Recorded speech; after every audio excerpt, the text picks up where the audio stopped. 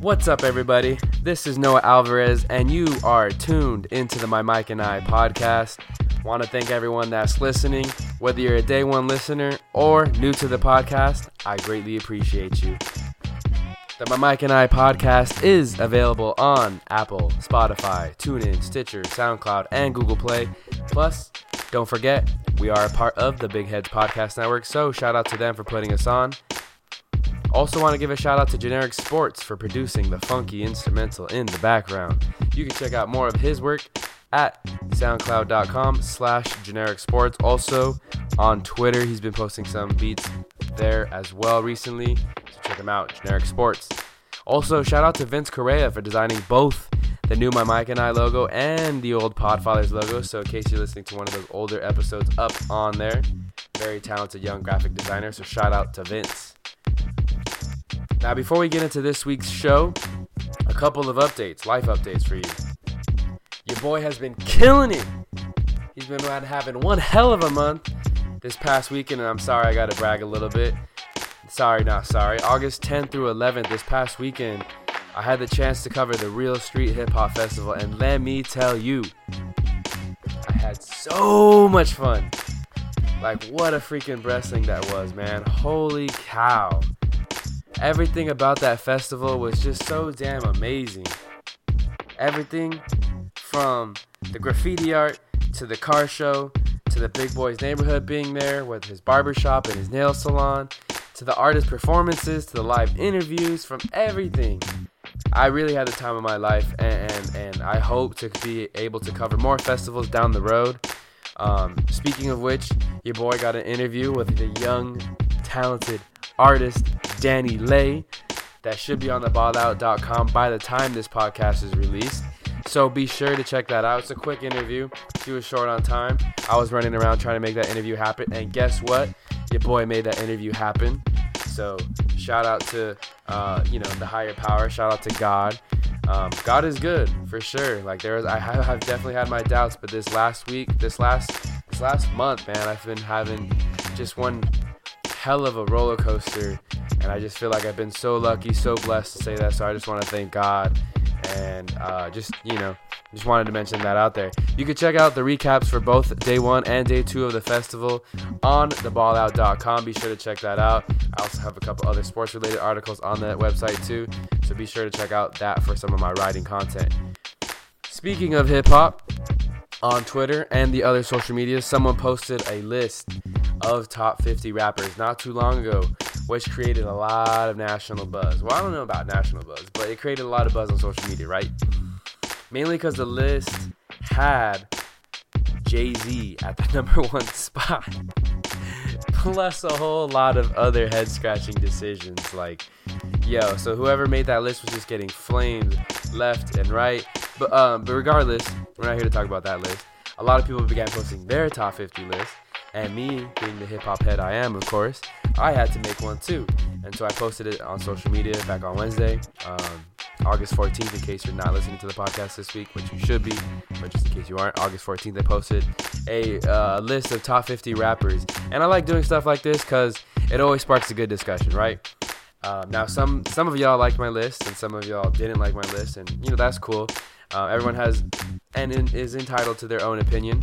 But by far, the biggest complaint I got was Cardi B in my top 50. At number 49, too. Like, not even a high number. But people were like, oh, Cardi B on the list. Like, what? And I don't know. Up till that day, I didn't realize the disrespect the common folk had for Cardi B. And maybe I'm a little biased because I had just seen her perform at the Real Street Festival the weekend prior. But when I think of top lyricists in the rap game right now, especially top, female lyricists as far as hip-hop history, I gotta give Cardi her respect. Like, the woman raps with such urgency, so much swag and confidence, almost like the way she raps, just to kind of give you like a visual representation, it's just like a big middle finger to the patriarchal system that we have, set up here in this country. And I just feel like Cardi's music represents that. You know what I mean? I just think she's dope as fuck. Her lyrics are hella hard. They're hella empowering to all my female friends and all her female fans. Shoot, I'm sure there's even males who listen to Cardi B and get hyped up. You know what I mean? So, shout out to Cardi B. I had to include her in my top 50 because she got mad talent, yo. Best believe that. And for those of you who still haven't checked out my top 50 list and who want to check it out, I posted it on my Twitter @_ Noah Alvarez. Give me a follow. Also posted the list on my podcast's IG page. Relatively new out there, could use some followers. Go ahead and give it a follow. Mike and I. That's Mike and I for more polls and Instagram content. Okay, last thing. Your boy started a new job as a personal trainer at 24 Hour Fitness. Pretty cool, right? But the reason I bring this up, not to advertise about my services. I don't care if you train with me or not. But I want to speak something into existence. See, I want this to be the last, and I mean the dead last and final regular job I ever have to work in my life. No more working retail, no more working sales, no more working some stupid behind the desk job or only some part-time labor job that's going to hurt me. Nah. From here on out, it's only going to go on up here from here, baby. We're making big moves with the podcast the rest of this year. Best believe that. Going to launch my website later this month, and it's going to be dope as fuck. I'm going to put some customized, music playlist there. I'm going to be having a blog there. I'm going to be talking some shit on there. Also, you can check out some of my, my work there, my demos, all that kind of stuff. I'm also going to put together some nice broadcasting demos too from this year's internship. Football season right around the corner, so I can't wait. Going to be covering some high school and community college football again this year. And yeah, I'm going to just kill it. I'm going to go hard on everything for the rest of this year. And basically, so I don't have to work any regular ass job for the rest of my life again. I'm speaking into existence now. This will be the last regular job I have until I make my breakthrough working in the media. Mark my words, everybody. Alright, let's get into this week's episode. This week features the very talented young rapper who goes by the name of Alleluia Dystopia. He just dropped an album on Friday, August 9th, titled Death to Dystopia, and we talk about the creative process he went through, plus much more about his career, what motivates him, his biggest influences, so on and so forth. I told y'all I'm going to have more up-and-coming artists on the show, so without further ado, here's the conversation between Dystopia and I. Alright, well, thanks for hopping on the show. Yes, sir. Obviously, first question, what was kind of your earliest memory of hip-hop, whether it was a fan or you picking up the mic? What do you associate in your earliest memory? Old hip-hop, for sure.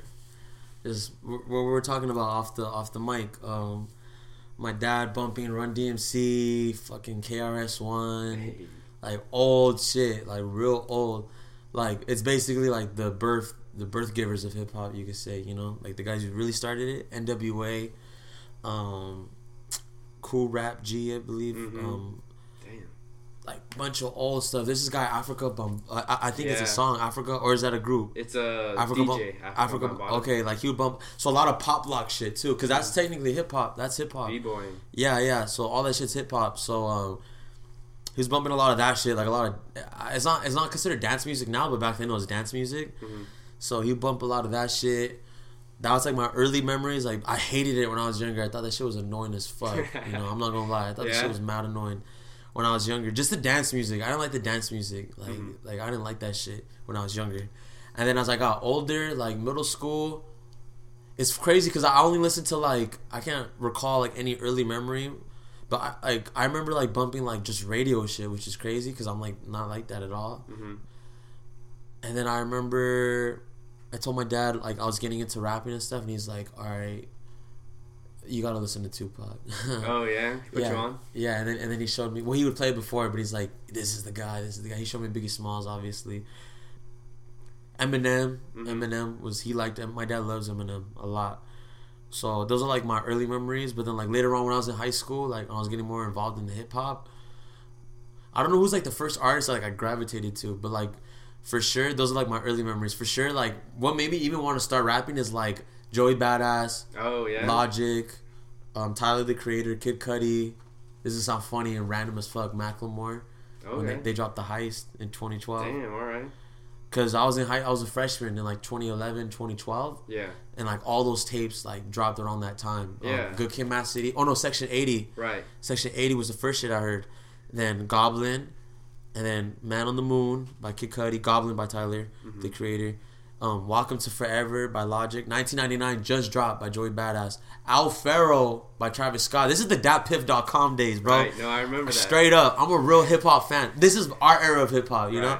So like I've been really like out there like digitally like into that shit, you know? Yeah. So besides like my dad putting me on, I don't know how. Oh, I remember how I got into it though. I remember back then. Not back then. It sounds weird to say that, but like it's a few years ago. Yeah. In 2011, 2012. It feels like when you plug in your iPod Touch into someone's computer, all their music just uploaded automatically. Now it doesn't do that because it's like illegal, I guess technically. So they kind of like stopped that. Bro, I plugged in my iPod, all my homie's iPod. Thank you, Cole, bro.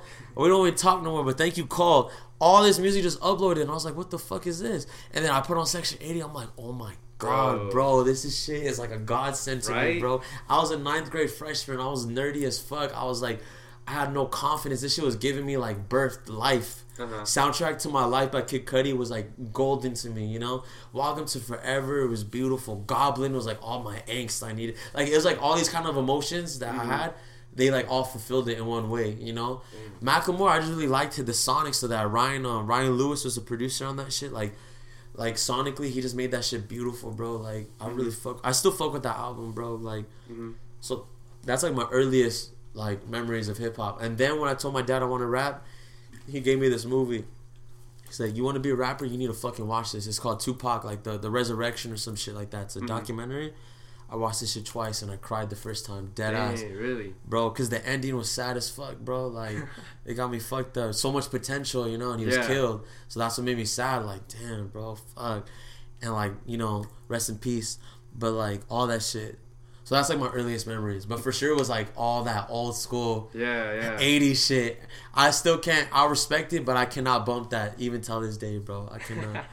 It's too like I know what you mean. How my cousin named Kenny, lend me a penny. Yeah. Very simple, like the rhyme. Rakim, I could fuck with. Yeah, because he kind of was flipping it. He was the first one to kind of fuck up the rhyme scheme culture. Like he was kind of like the first lyricist. Yeah. So he wasn't doing the basic rhyme scheme. He was like really flipping it up. So I could bump that because it's like it's like real lyrics, like what you're saying, the first lyricist, like. Yeah. Ooh, LL Cool J, I could bump because he makes some songs for the ladies. Yeah, so I could bump that. He has good variety too. Yeah, but other than that, like I can't really bump that. I'm inspired by it, like imagely. I don't even know if that's a word. Image wise, I'm inspired by it. Style wise, for sure. Like some of that shit. Like I'm making my own like kind of style today. Modernize it. Like I'm inspired by all that shit. Run DMC. Like what's his name? Slick Rick. Like all those chains. Like that's pretty gangster. You know, like the eye patch too. Yeah, the eye patch. Bro, like iconic. So yeah, those are like my early memories. I kind of went all over the place, but no, I was gonna say that's crazy though, because at the same time, those artists that you all mentioned, I went to a concert, a festival. It's called Pay Dues. I don't know if you ever. Oh yeah, I know Pay Dues. But is that still around? No, I don't think they just disbanded like a few years ago. But in 2012, literally headlining was all those Tyler guys. Creator, Kendrick Lamar, Mac Miller, Macklemore was there. We had Wu-Tang Clan there, and some older artists too. But I remember that year with Wu-Tang. Yeah, that's crazy, bro. Dude, I'm telling you, we were on the same shit. Even though like I'm a little younger than you, I was on the same shit because all my older homies they went to that shit, and I remember like, fuck, bro, I wish I could be there. You know, like I always wanted to go there, and then Coachella at the time when I was in high school.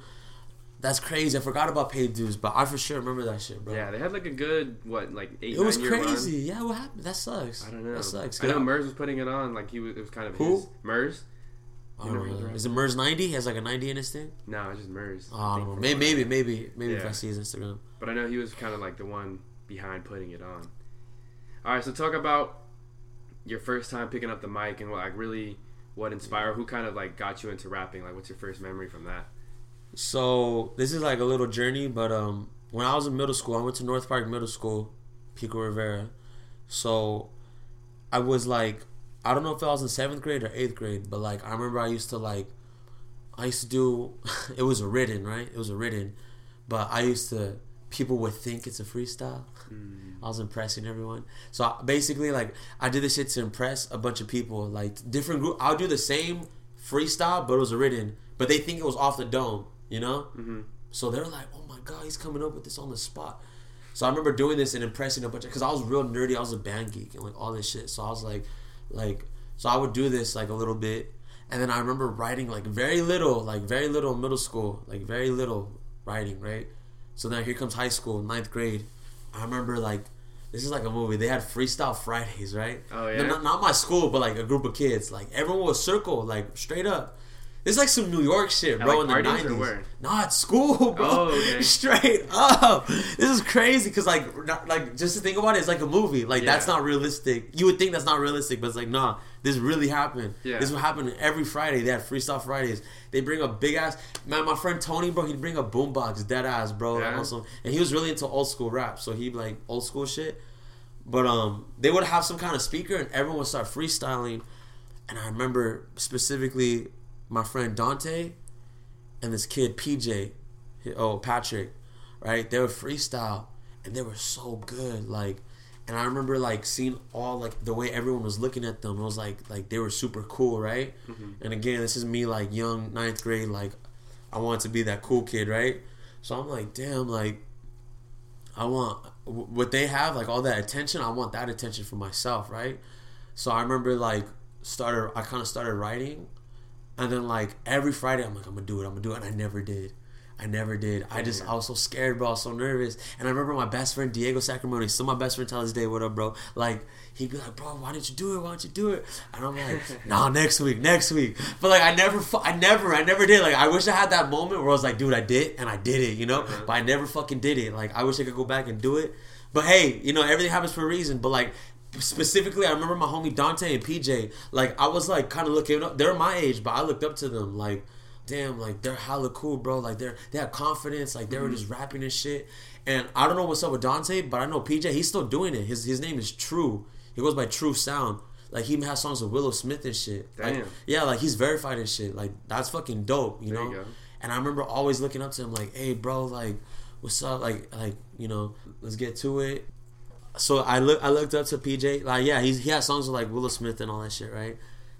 That's crazy, you know, that he's still doing it. I'm happy for him. Dante, he's not really rapping or nothing. He was just doing it for fun. But like I remember looking up to them, and I remember always kicking it with them. And like I never really rapped for no one. I was writing. For sure I was writing. Like I had the notebook. Like I was writing. And I told my parents I wanted to make music. So they're like, and they're very supportive of everything I do. There you go. So they're like they didn't just like gas me up right away. They're like, they told me they wanted to see if I was serious. They didn't tell me this at the time. But they're like, oh yeah, when you told us you wanted to make music, they're like, all right, let's see if it's a phase or if he's serious about it, right? Right. Because you know some kids, they go through different phases. I want to make clothes, but then they don't do it after all, right? Right. So they're like, all right, let's see if he's doing it. So I had notebooks like written, like just writing, and then I discovered datpiff.com at an early age. So that's how I was an early fan of all these artists before they blew up, because a lot of them had random ass mixtapes on DatPiff before they were huge. And I had them. I still have it on my Apple library because I have the same laptop since high school. Mm-hmm. So I still have the same mixtapes. I have Al Farrow by Travis Scott. This is his first mixtape. This is his first mixtape. Uh-huh. And literally on DatPiff, it said Al Farrow released 1 week ago, and I got it, bro. And like I'm a diehard. I'm not gonna say diehard, but he's one of my biggest influences, Travis Scott. Mm-hmm. So like I was that early, like on all these guys, Logic, Joey Badass. There's a lot of foods on there that I have. That, a lot of them didn't even pop. You know, there's a lot of guys that went nowhere, but they were still good. It was a good mixtape. Oh, Acid Rap, 10 Days by Chance the Rapper. So like I had all that shit. So while I'm like getting introduced to like hip hop, like mentally, I'm like experiencing like everything, you know, like just hip hop wise. Like it's giving me more confidence. I'm hanging around guys that are all like mainly rap, and they're into rap music, you know. Mm-hmm. I started hanging around like a group of guys, and they made beats and like they rapped more, and like I kind of like looked up to them, even though they're like my age, and like maybe there's some of them that are a little bit older. So like I always wanted to be put on, like, hey bro, like we're gonna come record, but like I looking back, I was like, they're kind of little broing me, like, but like not in a good way, as opposed to like giving me knowledge and like, hey, this is what you got to do. They're kind of shunning me because I was kind of whack at the time. I'm not gonna lie, I was whack as fuck. So I don't know, like they just thought I was whack, like, oh, he's a whack rapper, you know, we're not trying to make music with him. Whatever the case was, nothing was happening, right? I'm like, man, I want to record, I want to do this. So then like I've been writing freshman, sophomore year, you know, this other Freestyle Fridays and all that shit. Sophomore year, I recorded my first song ever. My friend Andres, he's a producer, right? Mm-hmm. He's like, hey bro, you want to be on this song that I'm making? I'm making a beat, like other people are on it. Dude, I was so happy, bro. I'm like, yes. I was like a little kid. I'm like, yeah, when we're gonna record? He's like, after school. Yeah, dude, let's fucking do it. Yeah. I was excited as fuck, dude. Like, I felt like a little kid. Like, I was so excited. I'm like, yeah, let's go fucking do it, bro. Blah, blah, blah. And I remember, even Diego, he'll remember, I was like so excited. Like, damn. So we went, we recorded it, yada, yada, yada. We did it. That was like the first time I got like behind a mic. It was like a mic like this, like literally, like, and we recorded in a music room because the high school I went to was right next to Cal State LA. Oh, so we went to a music room on Cal State LA, and that was like our booth. Oh, there you go. Like, because the you know how colleges are, the doors are just open. Like, they're not really like, you know. So we just went in and we just recorded, and then after that, junior year, like, I have money saved up, my own money. Oh wait, my bad, I forgot. A side note: my dad, he let me use his old ass Mac. He let me use GarageBand. Oh, and he had a little mic too, exactly like a snowball, and he let me record off that shit. And he let me try to make beats and all this shit. It was his computer though. He's like, "Oh, I need it for work now." I'm like, fuck, you know. So like, there's that, and then junior year, I saved up my own money and I bought a laptop. My own laptop. It's the same laptop I have today. I bought Logic. I think I got Logic torrented, but then I bought it eventually. Like, I just paid it off because you always want to get it legally. So, and that's how like I for sure like got into it. Like, that's like the first beginning, like way early. Like, no, you probably won't ever hear none of those songs, but like that's like the early. I have them, so I'll show you it after, bro. But bro, you talking about DatPiff, that just took me back to a whole different era. Because there was times, like during the summers or after school, dude, I would spend like 2-3 hours on DatPiff, Hot New Hip Hop, just looking up new songs. Like, fuck with this, or nah. And then I would have my YouTube downloaders and, you know, put the link. I downloaded whatever was new. Yeah. Because I just wanted to who was hot. Mm-hmm. Who was hot? Oh, this was whack. Why'd I download it? Delete it. Oh, this is hot. Mm-hmm. You know, like. DatPiff, it's still going, but no one, you know. No, it's not as big anymore. Yeah, we have streaming services now. Dying era. So what made that jump from that kind of early stages to where you're at now? So, I always like to keep track of post high school. You know, I feel like that's like when shit got serious. Even though it wasn't serious until like a year, I would say like 2 years now, it's been serious. But then even more serious, like less than a year. Mm-hmm. Like, I'm still really brand new, I'm still real fresh. But I graduated high school, and then I just remember I had a mic. Oh, it was the same mic. Oh no, my parents bought me a mic for Christmas, right? Mm-hmm. It was still like not like, it was a USB mic direct, so there's no interface or nothing. So I graduated high school. I was young. I was 17 when I graduated. And it was just like in my mind, I always wanted to do music, right? Like, I want to do music. But so when I graduated, I just remember like my best friend, he left to the military, right? Mm-hmm. So he's gone. I'm not talking to him. My other best friend, he's in New York for school now. Like, this is like right, you know, like right when you graduate, you know. My other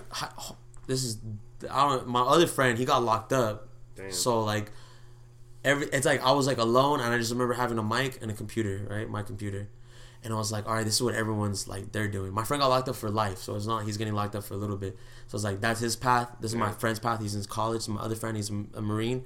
It's like, what's my path, right? Mm-hmm. So I just remember hitting record on my laptop, right? So that's how it kind of started. Like, it wasn't necessarily like a serious, but it's like, man, I want to do whatever. At that point in my life, it was like, I want to do whatever I can do to make this serious, you know?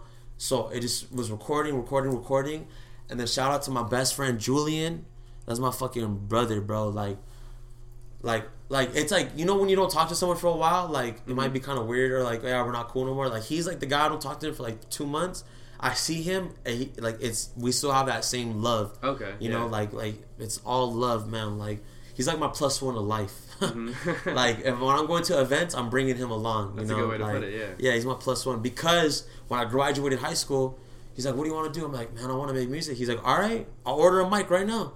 He's like, you record in my closet. Let's go. Yeah. And he picked me up every fucking day, bro. Every fucking day he picks me up. Because he had a better mic than the one I had, right? And he had a closet and everything. Like he's like, all right, I'll pick you up.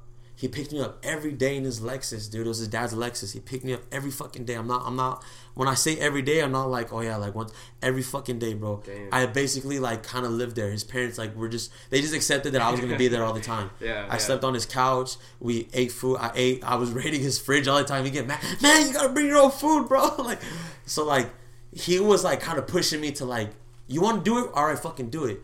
So like he wasn't like the kind of guy to like. He just knew like if you're gonna do something, you're gonna fucking do it, bro. Or don't fucking say you're gonna do it. You know. So when I told him I was gonna, he's like, all right, I'm gonna pick you up. He's like, I just got a mic. I'm gonna pick you up. So I was like, damn, all right. So like that was like kind of pushing me more towards seriousness, you know. But still like. It's because I'm not even hip to like none of the business side yet. Like this is just me trying to get the confidence to be a creative artist still, you know? Like who is Dystopia, you know? This is me trying to discover myself as a person. Right. But like I met I started rapping with another kid named Mr. Versace, and then like we just kind of all made music together, and then like once we started like realizing like people were actually kind of fucking with it locally, I was like, damn, I think we can do this. Like this can be for real. And I knew it was for real, but it's like when you actually start seeing shit, it's like bet, you know, like sick, you know. So like we're doing it for real, and then you know shit just got more serious, you know. Like Instagram, people are fucking with me more. Twitter, people fucking with me more. I'm still growing it every day, you know. I'm nowhere near where I want to be, but like I don't know. It was just like I made a collab mixtape with Mr. Versace called Summertime High Ride, and like. That was like it was like some more underground shit, like Suicide Boys type shit, you know, Denzel Curry type shit. And I just remember we dropped that, and like that's for sure like the first time we had like a local buzz, because we had a song called Doing My Dance.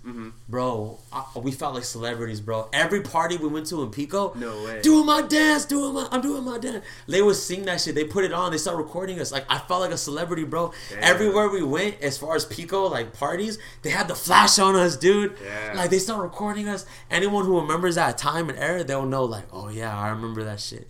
Like, and I felt like a celebrity. We all did. Like, we felt like, dude, this is fucking it. You know? And then Adam 22 was in our music video because we shot it on Melrose. So, and he was there, and I asked him, were you down to be in it? He's like, yeah. So, I got him in it. And he took a video of us, and he posted it to his Twitter, a snap of us. Yeah. So, when that happened, right when he tweeted that video of us, all our phones started blowing up. Like, literally, it was like a movie, bro. Dude. It was like a movie because it was like in the prime of, like, No Jumper just started popping. Like, super prime, like...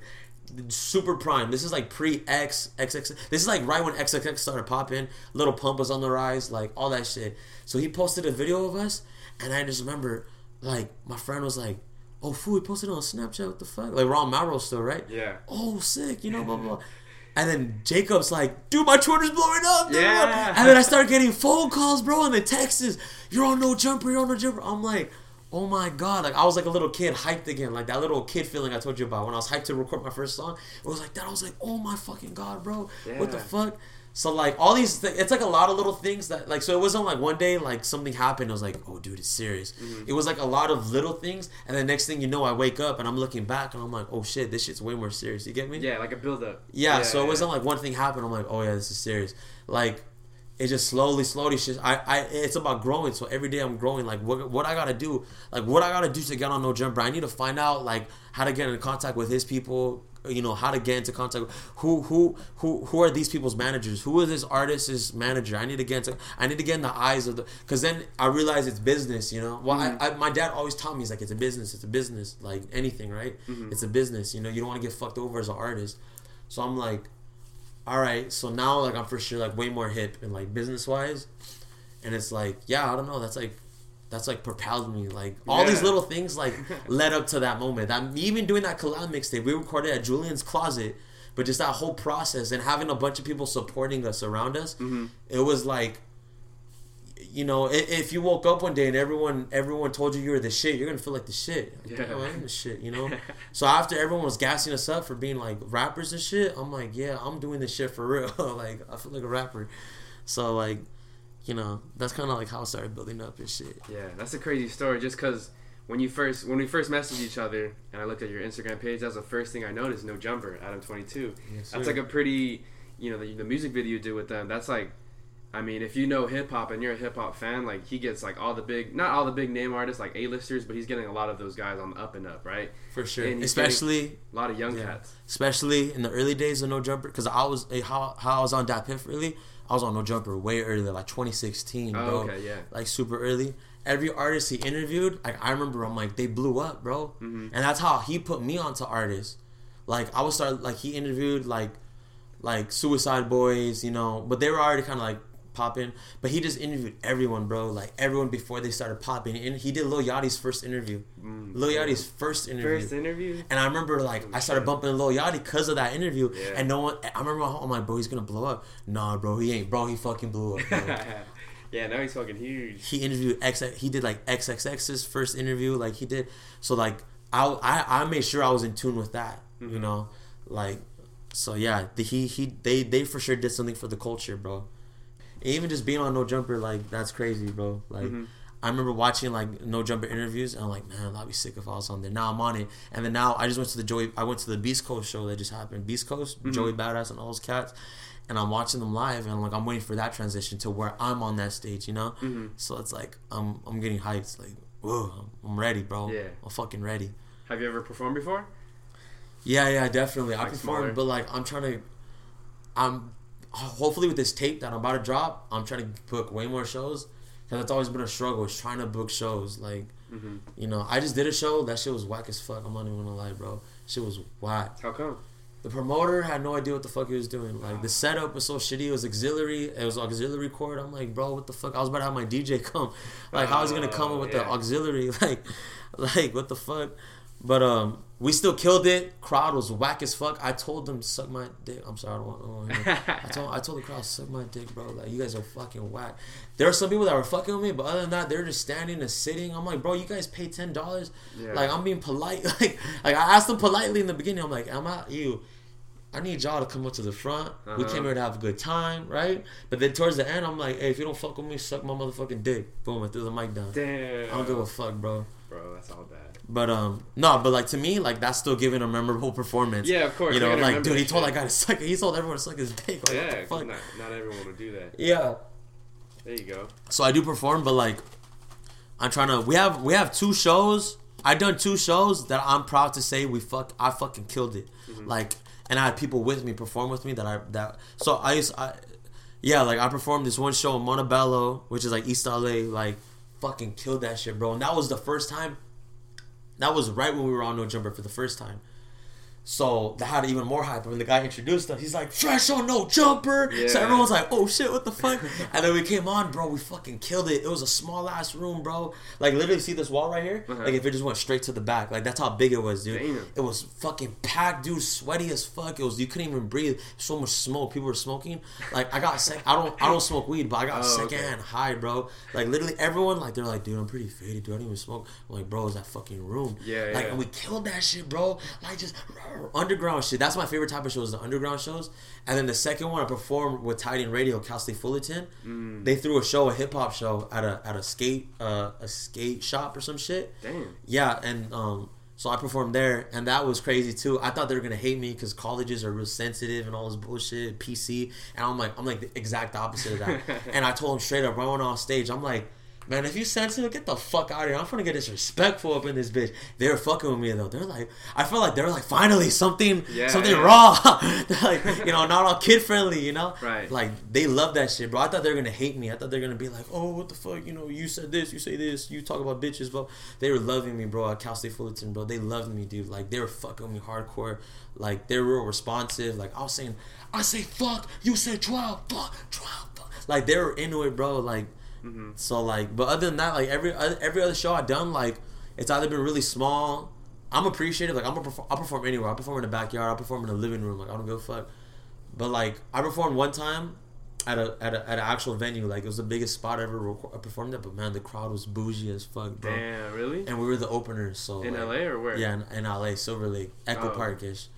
So shout out Vic, Rosecrans Vic. He put me on there because he fucks with me. He fucks with us, with the guys I was rolling with at the time. He was fucking with us, so he had faith to put us on. But fuck, they were bougie as hell, bro. Oh my god. Yeah. It's tough to be an opener because like I go to a lot of shows at the Observatory. You know where that is? Hell yeah, definitely. It's down in like Southside Santa Ana, and it's I already know openers. Yeah, dude. Like I've been to concerts for sure where like the opener gets booed off because he's just. You know what I mean? Were they whack though? Yeah, like there was one I remember. This was like 2013, and they sounded exactly like New Boys. They were trying to make like jerk music, but I was just like, bro, this is the same exact shit. Like, yeah. So I remember they got booed off, and like a few other groups too that, Sometimes you get impatient too, because I know the observatory, they puts like 4 or 5 openers before. Yes, dude. And then you're like, finally the main act. Then another guy, you're like, bro, what the fuck? Because I've been to shows there. I'm like, bro, what the fuck? Yeah. Man, it's like 2 a.m. already, bro. Yeah, I'm trying to that's see when they come out. Yeah. Dude, Schoolboy didn't come out to like 1:30 one bro, time. Chief Keef didn't come out to like, it's Chief Keef, so I was already like, all right, he's probably gonna run late or some shit. Yeah. Oh my god, we saw like one song we did because it was so late. Damn. And like, oh my god, bro. I'm like, but yeah, I want to open there because I'd be down to open there because that's like actually bigger people. Right. Because when I see those stages, I'm like, yeah, that's where I belong. Like I belong on a wireless mic with the subs that are booming because my music has subs like low end. Like all these other that Echo Park or the Silver Lake place that I performed at, I wasn't on my best game. Like I realized that because I have all my performances recorded. So when I watched it, I'm like, all right, I could have done way better emceeing because you still MC the show, emceeing like hosting kind of. You got to MC your own performance. You know? Right. You got to hype yourself. Yeah. So you got to talk to the crowd. You got to make it feel involved. I was bad at that, but still they're bougie as hell, bro. They were bougie. I don't give a fuck. I could have been. They're like the type of crowd to not fuck with you, but then as soon as you have a hit, you get me? Yeah. Like if they don't know you, they're not gonna fuck with you. They're bougie, bro. Like I hate that. It was LA scene, and I make kind of like underground music, like I make like Florida like sounding music, like it sounds like kind of Florida-ish, except for Mighty Mo. I have West Coast tracks that sound like West Coast, but that show was like for sure like a bunch of West Coast artists, like West Coast. So I feel like when we went on there, like what the fuck, what the fuck is? But they were bougie as hell. Yeah, bro. Speaking of openers, there was one opening act that I'll always remember. Villain Park. I don't know if you ever heard of them. I performed with them. They're hella cool. You performed with Villain Park? Yeah. They were at the show in Echo Park. Bro, you gotta introduce me to them because I went to a Vince Staples concert at the Observatory. They opened up for. Did they kill it? They killed it, bro. They actually got like encored for another song. I've never seen that before. They only did 3 and they're about to bounce, but like everyone was loving them and like I guess the promoter was just like, hey, yeah, like come out and do another one. So I was backstage at that spot. Yeah, and I remember because I recognize people quick, bro. Ask anyone, they're like, I'm like, oh, dude, that's one. But not even just famous people, like that's so-and-so's manager. Yeah. I saw him. It was a short ass fool. He's short as fuck. I don't know if he was that short. I was like, bro, that's Villain Park. Yeah. I said, Villain. He's like, what's up? I'm like, fuck with you guys. They were hella appreciative. Like, thank you, bro. He's like, yeah, for sure, bro. Hella cool. I met a lot of people that day because there was like some big folks, upcoming folks that were performing there. Like, the AZ Cult? You ever heard AZ Cult? Like AZ Chike? They're like party music. They're popping, bro. Like I met AZ Benz there. Like, see, that's the thing. Like they were bougie as hell. Like that whole crowd. But all the artists, they were supportive. Like all the artists came up to me after. A lot of photographers came up to me. Like there's one photographer. His name's Dion. Shout out Dion. He came up to me. He's like, man, you killed it, bro. And I'm like, man, I feel like we suck, but thank you. He's like, nah, fuck them. They just don't know who you are yet. Right. He's like, trust me, you killed it. Yeah. If they just don't know who you are yet, trust me. And he blessed me with the photo shoot. He shot everyone. He shot Shoreline Mafia. He shot a bunch of big artists, big LA artists, and he shoots for a bunch of people. He blessed me with a free photo shoot, bro. Damn. Like he was really like writing for me. Like he did some professional ass shit with me, That's what's up. So like it's cool to like, even though like that's why I felt good about that show, because even though I felt like they weren't fucking with us, the right people were fucking with us, Like, even with No Jumper, like, in the comments, everyone was talking shit, but I'm like, I know the important people fuck with me. You know what I'm saying? I don't give a fuck about what those people have to say. Yeah, the important people fuck with me. People at labels, they're fucking with me, so that's all that matters. Like, that's dope. So, like, yeah. So, speak on a little bit on the reason behind your name and why you chose Dystopia. So, my full artist name is Alleluia Dystopia. Right. And, so when I was in high school, I'll go back to high school. Telling you, bro, this shit's been years in the making, It's not like I just woke up, I'm gonna be a rapper, bro, When I was in high school, I told you, like, I'm a nerdy kid. I was really into Xbox, right? So I remember I'm like, man, I want a cool gamer tag. Oh, okay. For Xbox Live. And so I remember, because back during the Xbox 360 days, if you had like a original gamer tag, and by original I mean like no numbers, no X's, like just original, like respected king or some bullshit. Like it's just plain straight to the point. It's dope, right? So I was like, I want to think of an original gamer tag and get it, right? So I just kept thinking about it, right? Kept thinking about it, like what I'm gonna do, because I was really into Xbox and shit, like at the time. So I remember I was in English class, same kid, Dante. Oh, okay. Dante, because PJ, I was like, we're kind of cool, like we're whatever, but Dante I was cool with. He was my homie, right? So, and I was a troublemaker in school. It was funny because even though when I say nerdy, I don't mean I was good in school. I mean like I was like I was a nerdy kid, but I got really bad grades and shit. I don't. That doesn't make sense, you know. But I look like a nerd and shit. It was more like a guy who had no confidence, you know. Okay. So I was in English class, and Dante was like a troublemaker, and I was like a troublemaker too. So I remember like, my teacher's like, okay, like we're reading some book or some bullshit, right? Sophomore year English class. She's like, a utopia, who knows what that is, blah blah. Or he's like, this is what a utopia is, right? Now, does anyone know the opposite of a utopia? And I remember Dante. He did it exactly that slow, bro. And he's like, Dante. He's like, dystopia, sir. And I remember, I'm like, dystopia, that sounds cool. He's like, so that they explain what dystopia is, you know, the exact opposite. It's like hell, you know, you know, whatever. So I'm like, dystopia, that sounds sick as fuck. So like, I go on Xbox, try to put it in. It was already taken, but it still stuck with me. I'm like, dystopia, right? And then this is like the transition of like, do I want to be a rapper? Because, like, I have no confidence. Like, even to say that out loud is like, if you have no confidence, you don't even want to say out loud, yeah, I'm a rapper. You think that sounds corny. You get me? If you're insecure. Right. Like, some people, like, when they first start doing photography or podcasts, they're probably insecure about it. Yeah, like, I was, for sure. I have a podcast, you know, as opposed to, I got a podcast, you know? So, it was like that, like, so I'm like, oh, that would be sick if that was my rap name, right? But I didn't tell no one. Like, I was just in my head, right? So I go to Spanish class like another day or week, and there's 3 girls. Shout out to these 3 young ladies, bro. They're I'm bringing them out when I perform at Coachella and shit. They're getting VIP wristbands. I promised them. I'll tell you after, but like day one. And my homie Adisa, bro. Adisa, I miss you, fool. Like straight up. I go into Spanish class. My friend Lily, Ciara, and Camila. So I'm like, I forgot how it came up, but I was like I didn't even know them yet. They weren't my friends yet, but I was just like, yeah, like I'm a rapper. And they're like, oh, you're a rapper? What do you go by? And I was so scared to say it. I'm like, dystopia. And they're like, dystopia. They helped me, bro, because every day they see me, they were, dystopia. Dude, they just kept calling me dystopia. Like, that was dope, you know? Like, because I didn't even believe it. I didn't believe in the name or myself, you know? So for them to be doing that every day gave me confidence, you know? Like, and then everyone started calling me dystopia, bro. Everyone in school, like, dystopia was popping, blah, blah, blah. And my homie Adisa, too, he's like, dystopia was cracking, blah, blah, blah. They were the first people I ever told my rap name to. First people, bro. I didn't tell no one. I didn't even tell my parents. Yeah. And when I told my parents, they didn't like it. They were mad. They're like, man, your name's Manny. Don't be telling, because I'll tell my cousins, call me dystopia. No, your name is Manny. What the fuck? Don't be saying that. But it's because my dad, that's a whole different shit. They're relating it to gang shit, like thinking it's a gang name or some shit. I'm like, that's not at all what it is. Right. But yeah, like they were the first people I ever told my name dystopia, right? So there wasn't really like no meaning to it. Oh, there's a meaning, but there's no attachment to it. I got the name first, and then the attachment came later, as opposed to the attachment to the name. Right. So dystopia was first, and then I don't know when this came. This probably came like a year later. I'm into, Gundam. You ever heard of Gundam? Mm-hmm. Yeah. So it's like an anime, right? It's like anime. So like, I'm not an anime head, but there's 3 animes I fuck with: Naruto, Gundam, Yu-Gi-Oh. I don't even know if that's considered an anime. Yeah, it is. And then like One Punch Man. But those 3 I grew up with. I grew up with Naruto, Gundam, and Yu-Gi-Oh. Right? I grew up with that shit. So there's a Yu-Gi-Oh show called Gundam 00. Yu-Gi-Oh! Gundam show called Gundam 00. Super sick.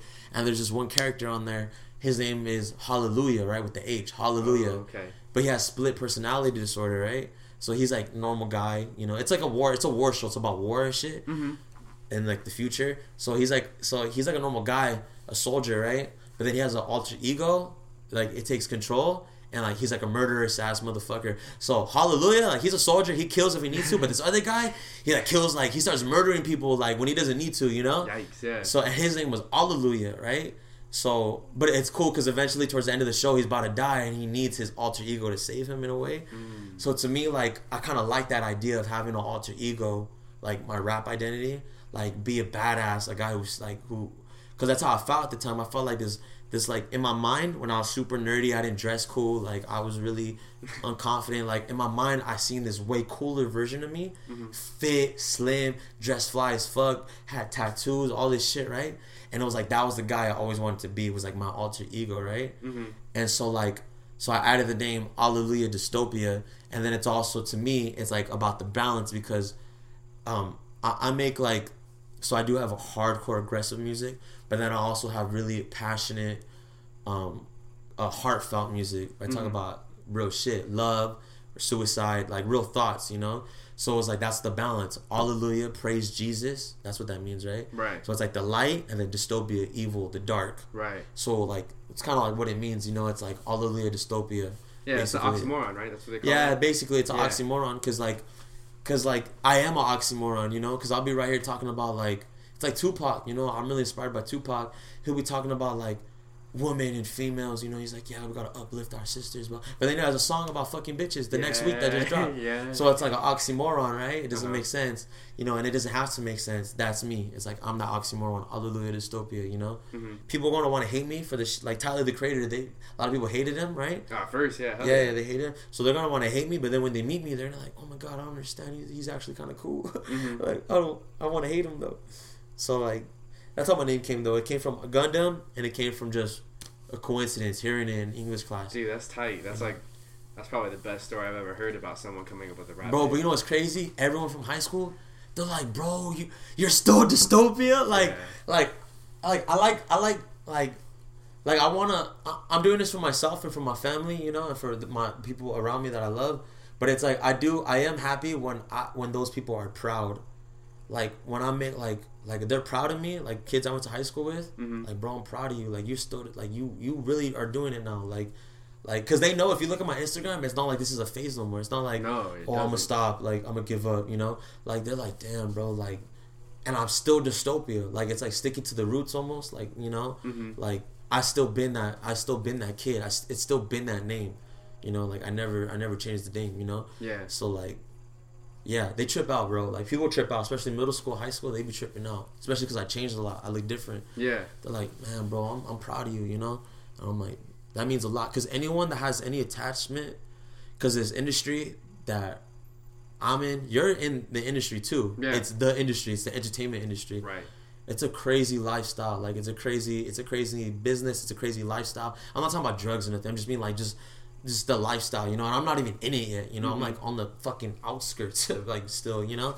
But it's like anyone who has any connection to Manny, like who was my real name, Manny, is like, I appreciate them because like as long as they're not freaking out and acting all weird, you know, if they're being real with me, like I appreciate that because they're like, it's like the only thing they have connected to my normal real life, you know, before I go on to this journey.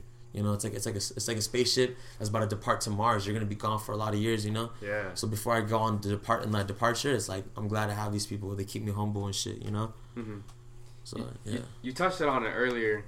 Can you speak on some of like what influences you to keep going? Like, what's your drive, and like what are some end goals for you too, like in the rap game? So the first part, like my drive, my father, like when I was a little kid. Like when I was a little kid, he just kept telling me anything's possible, anything you want to do is possible, and I used to challenge him. I'm like, if I want to fly, he's like, yeah. I'm like, without an airplane, I'm pretty sure you'll find a way. He just kept telling me anything's possible. He never once told me like, nah, that's not it, or like you can't do that, like. You shouldn't do that. That's wrong. He's like, whatever you want to do, as long as it's not hurting no one and it's not illegal. Yeah. You could do it. You could do anything you want. Don't let no one tell me. Since I was a little kid, bro. Like my earliest memory is of him telling me that in the car when I was in kindergarten. Like that's what I remember, right? And then like, so like, there's a lot of shit obviously like that went on during my life that pushed me to that point. But it started with that, you know. But it was always my dad. Even like. I wanted to run, like, it's something as I wanted to run for class president, 3rd grade, right?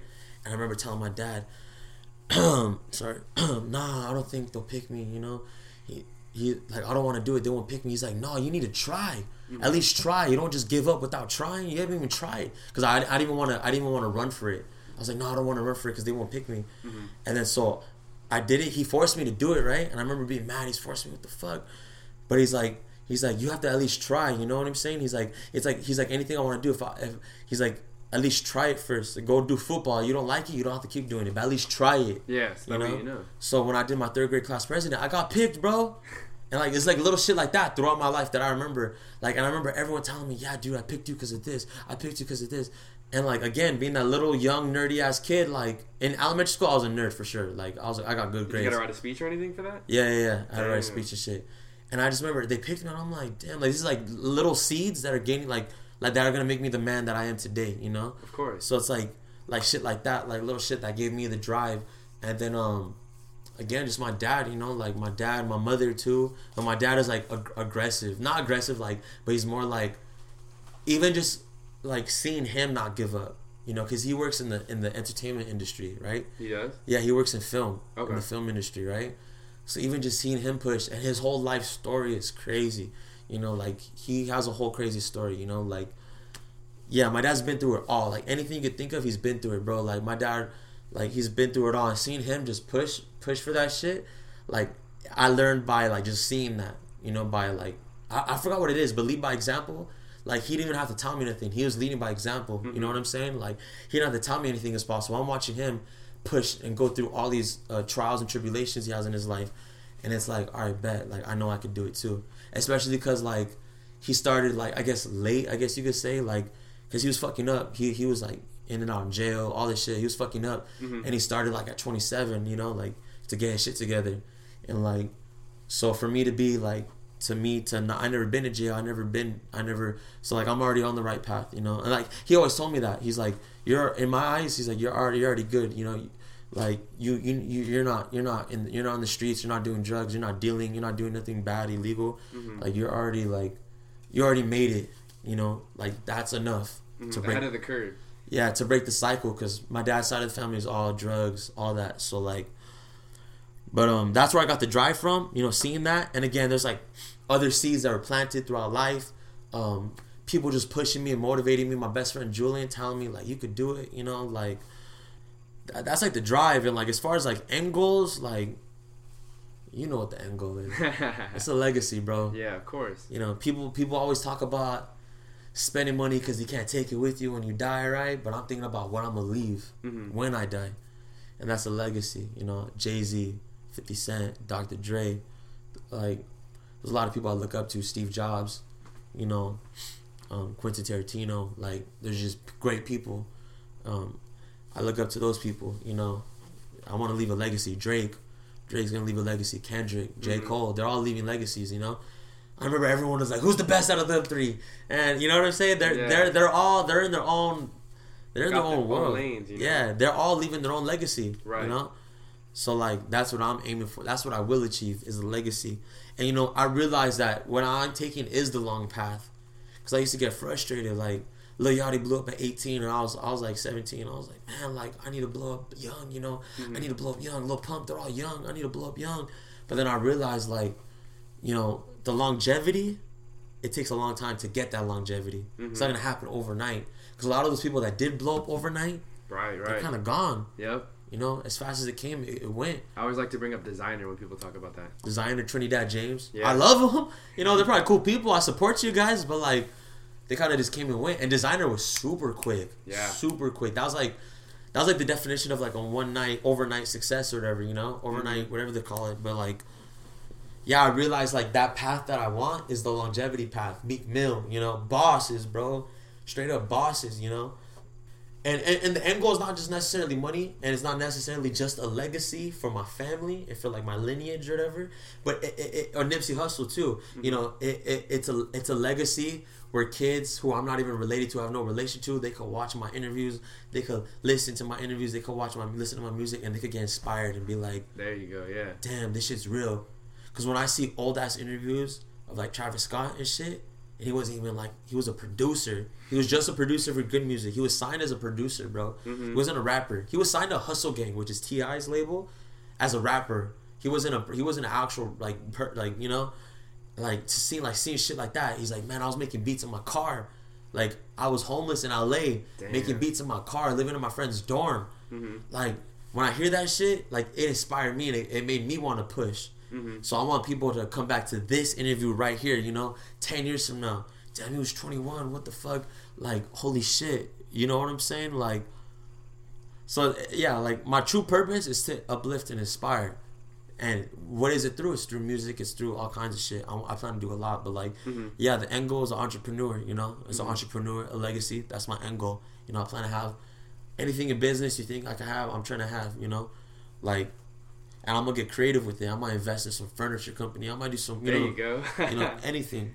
Hey, one of my end goals is always like to be and invest in one of those coffee shops. Ooh. Cause you ever been to one of those and see how much they charge for coffee and bagels? Like what? And like shit? A Starbucks or just any kind of boutique? Like a Starbucks, but anything like put something bougie by the beach, because you know people over there have money and Malibu. you know they're gonna spend it for you know this little cup of coffee. They'll pay $5 for it, or the bagel with cream cheese. They'll pay $7 for it. You know, so that's like always kind of been one of my like dream end goals, like side hustles, just to have one of those. Dude. That seems easy as cake to run. Even artists, like, this is gonna sound funny, but like Soulja Boy, because he invests in like the most random shit. So like I'm trying to do that, but like in a more defined way, you know, not as loosely as he does it. Like, but like he owned like a Subway for a minute, and I'm like, damn, that's pretty sick, you know. Damn, like, or like this rapper, you know, Comethazine, he owns like 3 Subways. Damn. You know what I'm saying? Offset and Cardi B, they own like a big ass apartment complex. Really? In Atlanta. Yeah, that's what's up too. Buying land, like buying apartment complexes and just like you know. So like, you know, right now I'm not too educated on like all that, but it's like I plan to educate myself on all of that because I educated myself on all the music shit myself. You know, I learned how to engineer. I engineer all my own music. My whole mixtape that you heard, I mixed it all. Dang, I did all my own mixing, and I recorded that in my room. That's rare. Yeah, I learned how to do that myself. Nobody taught me how to do that. Well, there's some people that came along and gave me tips, right? I'm not like, but like overall, it came from me being in my room and watching YouTube tutorials every fucking night, especially on the weekends. I didn't go out. Shout out to YouTube. And I had insomnia, so really bad insomnia. So I was up till 5 a.m. just watching. That's the only thing that's keeping me up. watching YouTube videos on how to learn how to engineer. Yeah. I taught myself that shit. You know, no one put me on. I have no big bro right here putting me on. You know, so like I have people that I do help out, like Groove C. Like there's a lot of cats I try to put on, like photography. Anybody that just artistically like wants to do something artistic. I'm like, man, I want to show them the path that it is realistic and it is possible, you know. And so like that's like kind of like my goal. Like that's like kind of what I do every day. It's kind of hard though because I'm focused on myself, but I gotta plant the seed at least. Yeah. But it's like I taught myself all that shit. So when it comes to that business shit, I'm gonna teach myself that shit too. I taught myself how to edit my own music video, bro. Right. I don't know if you've seen it. I have a video called "Fuck That," right? Yeah, I've seen it. I edited that shit. I did all the special effects. Dang. So, I taught myself, bro. And for fuck that, because I knew how to cut. I know how to do basic like cutting, right? I don't know how to do special effects yet. This editor was lagging on me, bro. He was doing me a favor though, so it's like, but I just didn't. He just kept being like, "I'm gonna get it to you next week," and then he wouldn't. Oh, next week. It ended up being like 2 months, right? Just tell him it's gonna take 2 months. Yeah. You know, he's doing me a favor, so I'm appreciative. I'm like, bro, just tell him it's gonna take 2 months. I'm like right here thinking you're about to get it to me. So he lagged on it so much, and then like I'm like, man, and I'm broke, bro. Like I'm like, man, I can't be like I don't know how if I pay someone to do special effects, it shouldn't be a lot of money, you know. I'm gonna teach myself that shit. My brother Carlos, bro, my brother Groove C, he could attest for this. I text him. I remember I was frustrated. I don't know what I'm gonna do, bro. I don't know what I'm gonna do. He's like, man, you just gotta find someone who can edit it for you. I text him 8 p.m. 9 p.m. I'm like, bro, what? I'm gonna fuck this. Tomorrow, I'm gonna wake up and I'm gonna fucking teach myself how to do special effects, and I'm gonna edit this shit my fucking self. I'm not gonna rely on nobody. He's like, damn, bro. All right. Next day, I was MIA, fucking 12 hours straight in my room. Taught myself I edited that shit my fucking self. I sent it to 2 homies. I sent it to like 3 homies. Oh shit, who edited it? I did. And they were like, bro, no way. And they would tell me like, and again, leading by example, bro. Like they would tell me, like the guys I sent it to, bro, that's you inspire me, bro. The fact that you did that yourself, bro, like holy shit, you know, you're like inspiring me. I'm like, good. So yeah. So I kind of went off subject about talking about the business and shit, but I'm saying like when it comes to the business and shit, it's like I'm gonna educate myself. You know, I'm not the kind of guy just be like, yeah, it's gonna come later. Like no, it's gonna come, and when it does come, I'm gonna make sure I'm hip to it and I'm educated on it because I'm not gonna dip my feet in something I'm uneducated about and get fucked over. You know, I might get fucked over a little bit because I'm gonna have to learn because I've of course been fucked over by spending money on some shit and they fucked me over music wise or some bullshit. Yeah, but now I know, you know. But other than that. Yeah, I'm not gonna just hire someone. Oh yeah, invest some land for me. I'm gonna learn this shit myself, you know. So, Damn, that's so sad, dude. Those video edits are clean. Yeah, well, Mighty Mo wasn't edited by me. Okay. That was by Voice to Heart. Shout out Voice to Heart. He gets down. But every video I direct for sure. And then recently with Mighty Mo, like I had to get used to not editing it because I'm so hands on, bro. Like I'm so like it's like it has to be the way I want it, right? Mm-hmm. But with Voice to Heart, I just love his style, and I was like, go ahead, you edit it. You know, I told him the sequence the way I wanted it and all that shit, and he kind of did it. I had like a little tweaks, but that was it. I'm getting used to having other people edit now. You know, that's not me because I'm so used to editing it myself. But yeah, everything I do, bro, I'm hands on, bro. I direct everything. All those videos you seen, I directed. There you go. I directed every video. In your opinion, what's the hardest part? The rapping, the like editing and engineering, or the video editing? Like, what is the hardest part out of those three things? Because not too many people do all three. So, I mean, yeah, like they each have like their own kind of time consuming. Like, you know, like, oh yeah, like editing takes a long time. You got to sit right there, right?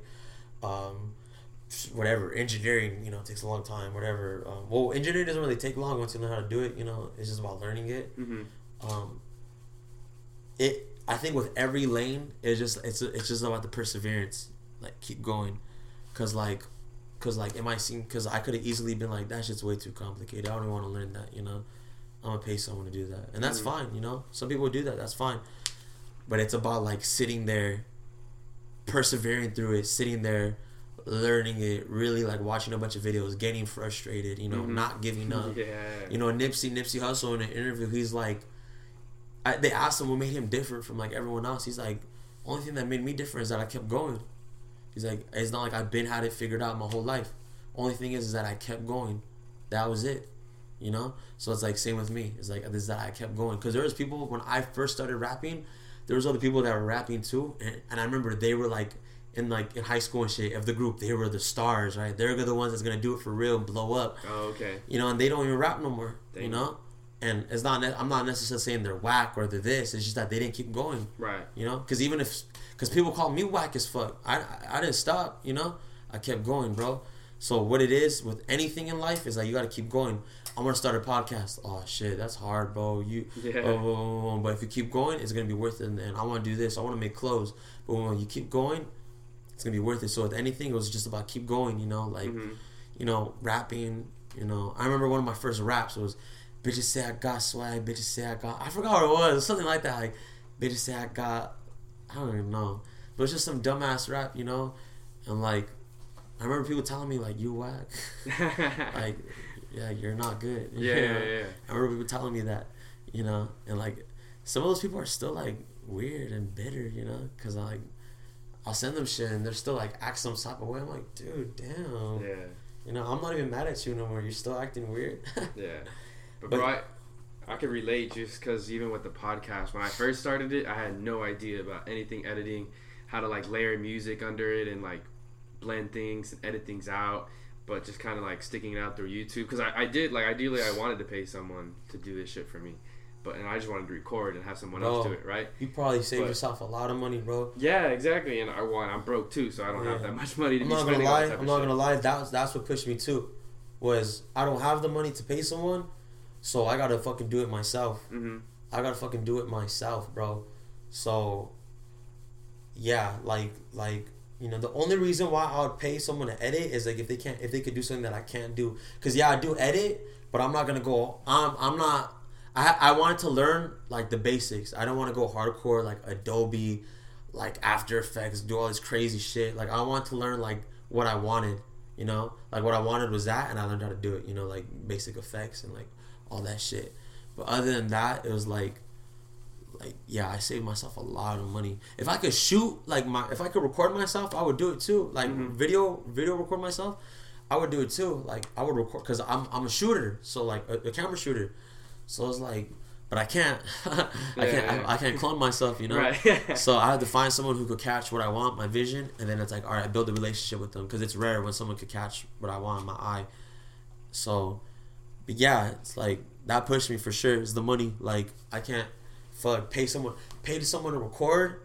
I recorded my room. It's self-efficiency. I invested in equipment, and my parents they blessed me with equipment, bro, for like my birthday. You know, for my birthday, I asked them. I just said, man, I just want 2 speakers, like 2. Not like they're not like crazy big ass speakers. They're just 2 like monitors, like so it's kind of loud. Okay. And they got it for me for my birthday, bro. I was so happy, you know, because I never had speakers and shit. Like I never had shit, and I didn't even have a stand. Like I was recording like this with my hand. Oh yeah. Yeah, I invested in a stand. I bought it.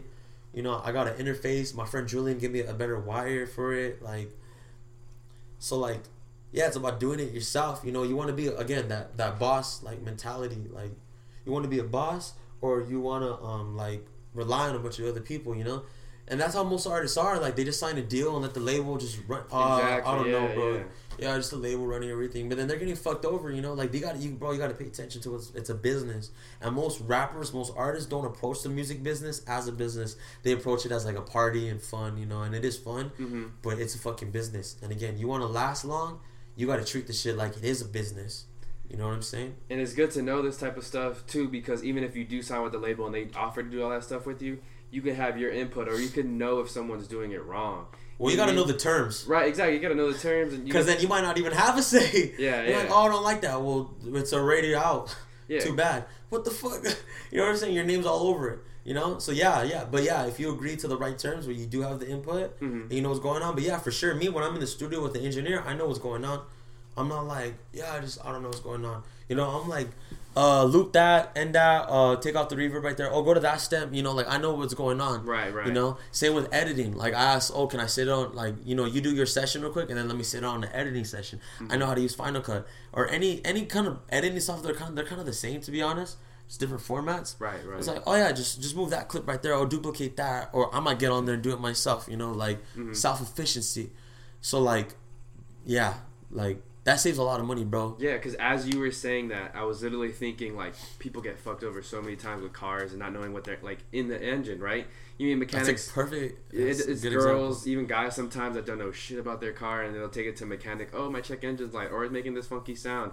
And they can upcharge them, like, a shit ton of money. I'm that guy, bro. Yeah, you got to know what you're, they tell me with. They tell me the price, and then I go to my dad's friend who's a mechanic. He's like, bro, they are fucking you over. I'm gonna hook you up. Yeah. So I'm like, all right, you just gotta buy the piece and do it. There's some things you can just buy the shit yourself and do it yourself. It's not even that hard. YouTube. Yeah, exactly. Like, and then with him, I have my dad's friend. He's a mechanic. He just tells me how to do it, and I just do it, and I save, dude, a lot of money, bro.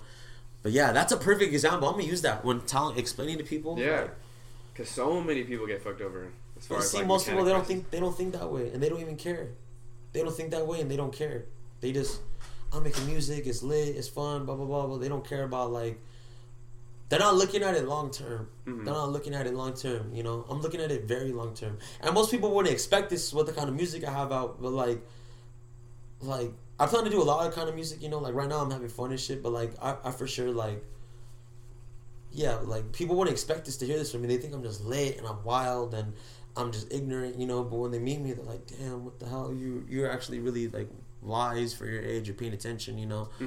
But yeah, it's smart for anyone to know what's going on, man. Know what's going on, you know. Just know what's going on. Yeah. Know what's going on. Elaborate a little bit on your style for those listeners that have, like, no idea what your kind of music is. Like, how would you describe in your own words, like, what kind of style your music is? Man, my style, for sure, I'm very influenced, like, sonically. I'm early Tyler, the Creator. Early, like, angry ass shit, right? Rico Nasty, you know Rico Nasty? Heard of him. No, it's a girl. You'll fuck with her, bro. Heard. I love her. Rico Nasty, you my baby. She know, that's my baby. When you single, I'm gonna hit you up. That's my baby. No. But I'm actually influenced by her heavy. Rico Nasty, bro. She's fucking hard, bro. She's fucking crazy. Rico Nasty, I mean, like, I'm influenced by, like, a lot of people, you know, but, like, by the way I actually sound, though, is, like, a whole nother story. Like, XXX, you know, who else do I like?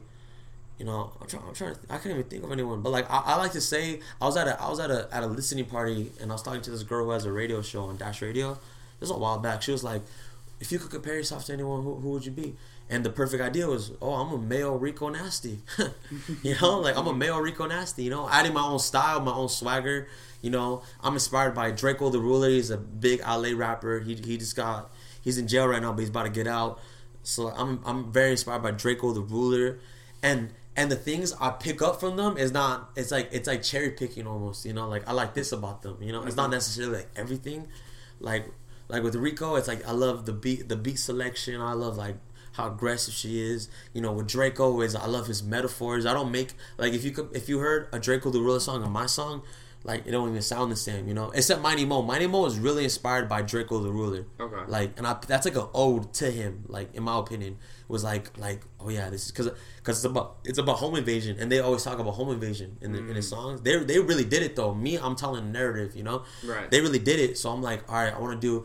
I like Draco because he's dark as fuck. Like his music is dark, bro. Like it's crazy, bro. It's dark. It's like to me, it's like Tyler the Creator, like his old shit. Bastard and shit. Yeah, it's like Tyler the Creator's old shit mixed with like some new LA shit though, like party music almost. He doesn't have he's not like they play songs at parties sometimes, but he's not really party music because he talks about killing and shit.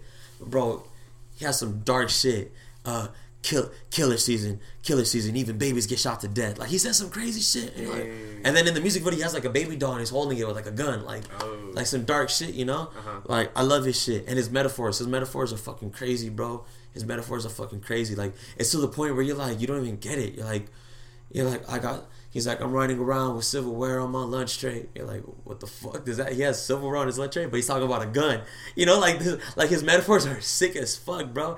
And I'm for sure inspired by that because like it made me try to think of crazy ass metaphors. I say like on my tape, I'm like, that bitch is like broccoli. Nobody wants her. Like broccoli, what the fuck does that mean? You know, like so like I like to make my own slang. Like, oh yeah, they broccoli. Nobody wants it. Because when you're young, you didn't want broccoli. Nobody wanted vegetables, right? Yeah. So like it's shit like that. But I'm inspired by Draco, like that way. You know, Travis Scott I'm inspired by the rage he has in the live performances. You know, I'm trying to be like that live performance wise, like crazy. You know, his imagery too. Playboy Cardi's live shows, their image. Like I'm really inspired by the punk scene. You know, like I'm into rock. Like that's like.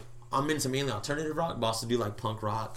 You know, I like a little bit of country, like all that kind of shit. Like, so it's like I'm taking influences by all this shit and just like in a big pot. Melting pot, yeah. Melting pot. And it's like mixing up. But sonically, like my sound right now is for sure Rico, X, and even X's boom bap shit. You know, man, I'm really trying to think who else. I'm inspired by a lot of pop. I love Justin Bieber. Yeah? Justin Bieber's pop shit. Drake, bro. There we go, Drake. Yeah. Drake, like, I love Kendrick. I love J. Cole. But Drake, for me, is, like, the one that's, like, just for me personally. Because Drake's music has been there my whole life. So, like, Drake, and how he is as a business person, you know? But, Drake, for sure, sonically, is, like, some shit that I'm trying to be on, too. Like, even though, like, I might not sound like it right now, but it's, like, I'm working my way there. Well, bro, because I was going to mention, like, I guess it's a good way to transition to your tape. Do it. But I was listening to Conceited and LA Tail, and I was like, as soon as I first time listening to that, I was like, bro, this sounds like Drake. Like, you know what I mean? He has that melody, that flow, like, it's different from all the other tracks. That's I was telling you before that we started. Sir. I like the variety that you have, the different styles of music on your tape. And those two specifically, I was like, oh, like this. Those are my favorite. Yeah, those are my favorite. LA Tail. Yeah, LA Tail for sure. I had to spit bars, not bars, but like spit, you know, because I was rapping, you know. And I was for sure for LA Tail. You know Joji? You ever heard of Joji? Oh, no. Dude, you fuck with him. He's like he sings and shit. LA Tail was inspired by Joji for sure, and then Conceited was definitely pop influence. But it was like a lot of underground. It's like this new wave that kind of been coming up. You ever heard of like Lil Aaron or anyone like that? No. So I'm inspired by Lil Aaron a lot. It's crazy, bro. Like this shit was tripping me out when it came out. It's like 2017, right? 2016 maybe too. Like Lil Aaron, he makes like pop music, like sonically, right? Again, on the you know, I'm a big guy on the sonics, right? Sonically, it sounds just like a song you hear on Kiss FM, radio pop, right? Okay. But the lyrics are different. The lyrics, he talks about fucking bitches, doing drugs. You know what I'm saying? Yeah. And I like that. I'm like, that's sick because it's different. You ever heard of Outlaw Country? No, never. So it's just country music, but the lyric, because again, I'm a songwriter, right? So like the lyrics to me is important. So when I discovered Outlaw Country, I was at the tattoo shop, right? And the tattoo in Pico Rivera, the tattoo shop is run by a biker gang, right? A big biker gang. I don't want to say it, but so we're posted up there. And it's a bunch of bikers. We're cool with everybody, you know. It's a bunch of bikers, so they're bumping some country ass shit, right? They're bumping the Outlaw Country, and it's like it sounds like just normal country, right? But then you hear the lyrics: "I smoke this blunt, I'll fuck your bitch, I don't give a fuck, you're a sucker." Like I'll spit in your eye. I got my pistol. Like they say some. It's like gangster rap. Okay. And I'm like, damn, that's country. Yeah, I'm like. that's a sick ass combination, right? And I was tripping out. I was like, this is outlaw country, bro. Get hip. So I'm like, this is sick as fuck. And then I start hearing Little Aaron's Barely Coming Out, and they're like, it's like pop artists. They sound pop, but they're not on the radio. But they're pop, and they have fan bases, you know. But they're not on, because nowadays with the internet, not everyone needs to be on the radio now. Of course, yeah. So it's like this pop culture. That's pop, but the lyricism is way different. Little Aaron, you know, he sounds like pop, but he's talking about getting fucked up, you know? He's like, I might black out again, and I might not see tomorrow. You know, like some crazy shit, you know? Damn, yeah. Like, and I'm like, that's sick as fuck. And it's like, that's how I was really intrigued by that. And that's how Conceited came about, you know? Or not even Conceited, but like, I want to do pop, period. I want to make some Justin Bieber records, like straight up. Like, I'm trying to be like The Weeknd. The Weeknd's another perfect example. The Weeknd's mainstream, but what is their lyrics? Yeah. You know, I can't feel my face when I'm with you. He's talking about cocaine, bro. Yeah. You know what I'm saying? Like, his lyrics are way darker, but it's pop friendly. You know what I'm saying? Right. So I've always been influenced by that. You know, by like the way it sounds, but it's not. There's something more to it. So Conceited definitely came from that.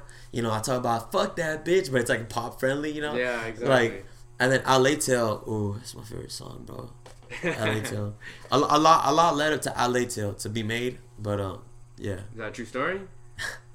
You want me to talk about it or not? I don't know if you want me to talk about it. It's up to you. Yeah. Whatever you're comfortable with, man. Oh no, I'm comfortable. I'm saying time wise. I don't know. Oh yeah, it's fine. Yeah, like LA Tale. Yeah, for sure. It's real. That's why I feel like I like it so much, because it was real. Like, I mean, it's a story to how the song came about, but I love the story to how it came about. Is you know, you ever seen the movie called The Bronx Tale? Yeah, of course. So that movie, right? Yeah, my dad, he always showed me that movie growing up, right? And so I had this idea for a song called LA Tale instead of a Bronx Tale, a Los Angeles Tale, right? So in A Bronx Tale, do you remember the movie? Yeah, I've seen it like once. So 70s Italian gangster, real racist. Because back then they were real racist, and then when you bring in gangs, it's the real race. It's like race wars, right? Even sometimes today it's like that. Not as much, but it kind of is. But you know, he's Italian. He falls in love with a black girl, right? Right. And that's the movie's not really about that, but it's like a big part, right? So I wanted to make like in my idea, like, okay, 90s LA, because in the 90s LA was gangbanging was more active, right? Especially with Mexican gangs and black gangs. So it was like, all right, a Mexican guy falls in love with a black girl, but the gangs are beefing. That was like in my head, like a storyline, right? So I heard the song by Tiana Taylor, and she has Wu-Tang on it on a remix. It's like a brand new song. Okay. Super smooth, bro. I'll show it to you. It's a vibe, bro. Bumping at night with the girl, you feel me? So I fuck with that beat, and I was writing it, right? Like, I was writing like the lyrics to that song, right? And I found the instrumental. I was just writing to it, you know? So I wrote half, and then thinking about that storyline, right? I wrote half, right? And then, so this is a girl, a real girl, right? That I don't talk to no more. It's the pastor or whatever. But, like, I wrote half of the verse, you know, like, you pick your sisters up from school and drop your mom at work, whatever, while getting your degree to get a house that you're content with, whatever. Yeah, right? yeah. I wrote that half, like, a whole year ago, bro. Over a year ago. I wrote that half over a year ago, and that shit's just been sitting on my phone, right? Mm-hmm. And I wrote it about her, and I recorded it to another song, but I never released it. Me and her stopped talking, you know, and shit, blah blah blah. So then a whole year later, now I write this other verse like about the LA Tale in my mind, right? From Hawthorne, to be specific, blah blah blah. Yeah. And then I add those lyrics because it just fit perfect. And then the hook, I kind of freestyled, like the I'm going crazy, wondering if you're my baby. Like I didn't write that. Like I just recorded, and I was just kind of like punching it in, like going as I go. And like that's how that song came about. But like it is about a real person, but she's not from Hawthorne. Okay. I don't want to say where she was really from. Yeah. You know. Okay. And then but I want to paint a vivid picture. J. Cole, Drake, they paint vivid ass pictures, you know? Right. So it's like, I'm inspired by it. So it's like, I want to paint a vivid ass picture, but for sure I grabbed from some real shit. She knows the songs about her, you know? Shout out her. She loves it. Go. She loves it. She showed her mom. They love it. There you know? go. So I guess at the end of the day, that's all that really matters. Yeah. But I want people, bro, like, I made that for the guys too, though. I want the guys, when they're missing their girl, it's 1 a.m., they put it on at night. You know how the beat is? Right. You haven't heard it yet. You guys are listening. You haven't heard it yet, so go listen to it. But when the beat, I'm going crazy. Like, you know, I miss you, babe. Like, that's the point of the song, you know. I want them to, or you have your shorty with you and you're like bumping it, you know. Like, I made it for those people. I made it for the people. If you're missing your girl, I made it for you. You're with your girl, I made it for you. You just fell in love with the girl and it's about to happen, I made it for you, my bad. I made it for you, you know. So it's like, it wasn't even just for me. It was like I made it for everyone else, you know. But for sure, it was very therapeutic. Yeah, of course, yeah. It was very therapeutic. Dude, very relatable. How long, like, in total, did it take you to finish your project? I've been working on that shit for a long time, bro. I ain't gonna lie. Let's see. I would say, like, since February, I've been, like, technically working on it. Maybe that doesn't even sound that long, but, like, it's a long time. No, that's a long time. Yeah. But, I mean, that shows, I mean, I would hate to listen to an album that was just made in, like, a week. You know what I mean? Yeah, well, I mean... Because that means you put a lot of time and devotion, and I'm sure there's stuff you scratched from the album, or there's definitely things you re-recorded again. So at first, it was like, I want to do an EP, which is an extended playlist. It's short, you know. The EP is short. It's like a short album. I want to do an EP, just lit-ass music. I want to show the people I'm fucking lit, you know, because I don't have that much solo shit. I had a bunch of collab shit. I'm like, all right, I'm solo now, like, because I was part of a rap group, right? I'm not part of that no more. Like, we're all cool or nothing. Just everything's better solo, right? I want to focus on me. So, like, I'm solo. I want to show the people I'm lit as fuck, right? So, I'm discovering the sounds that I want to do. I'm making lit-ass songs. It just felt empty. Like, nah, like, this ain't me. Like, it is me, but this is not all me, you know? So, that's why I had Conceited. Conceited I made a long-ass time ago. I'm happy it's about to drop finally. But I Lay Tale, and there's the outro song called Thinking Out Loud. It's it's kind of more deeper song, you know. I made those two songs like in 1 week, like, and that's kind of rare to make that much of a personal song like that quick.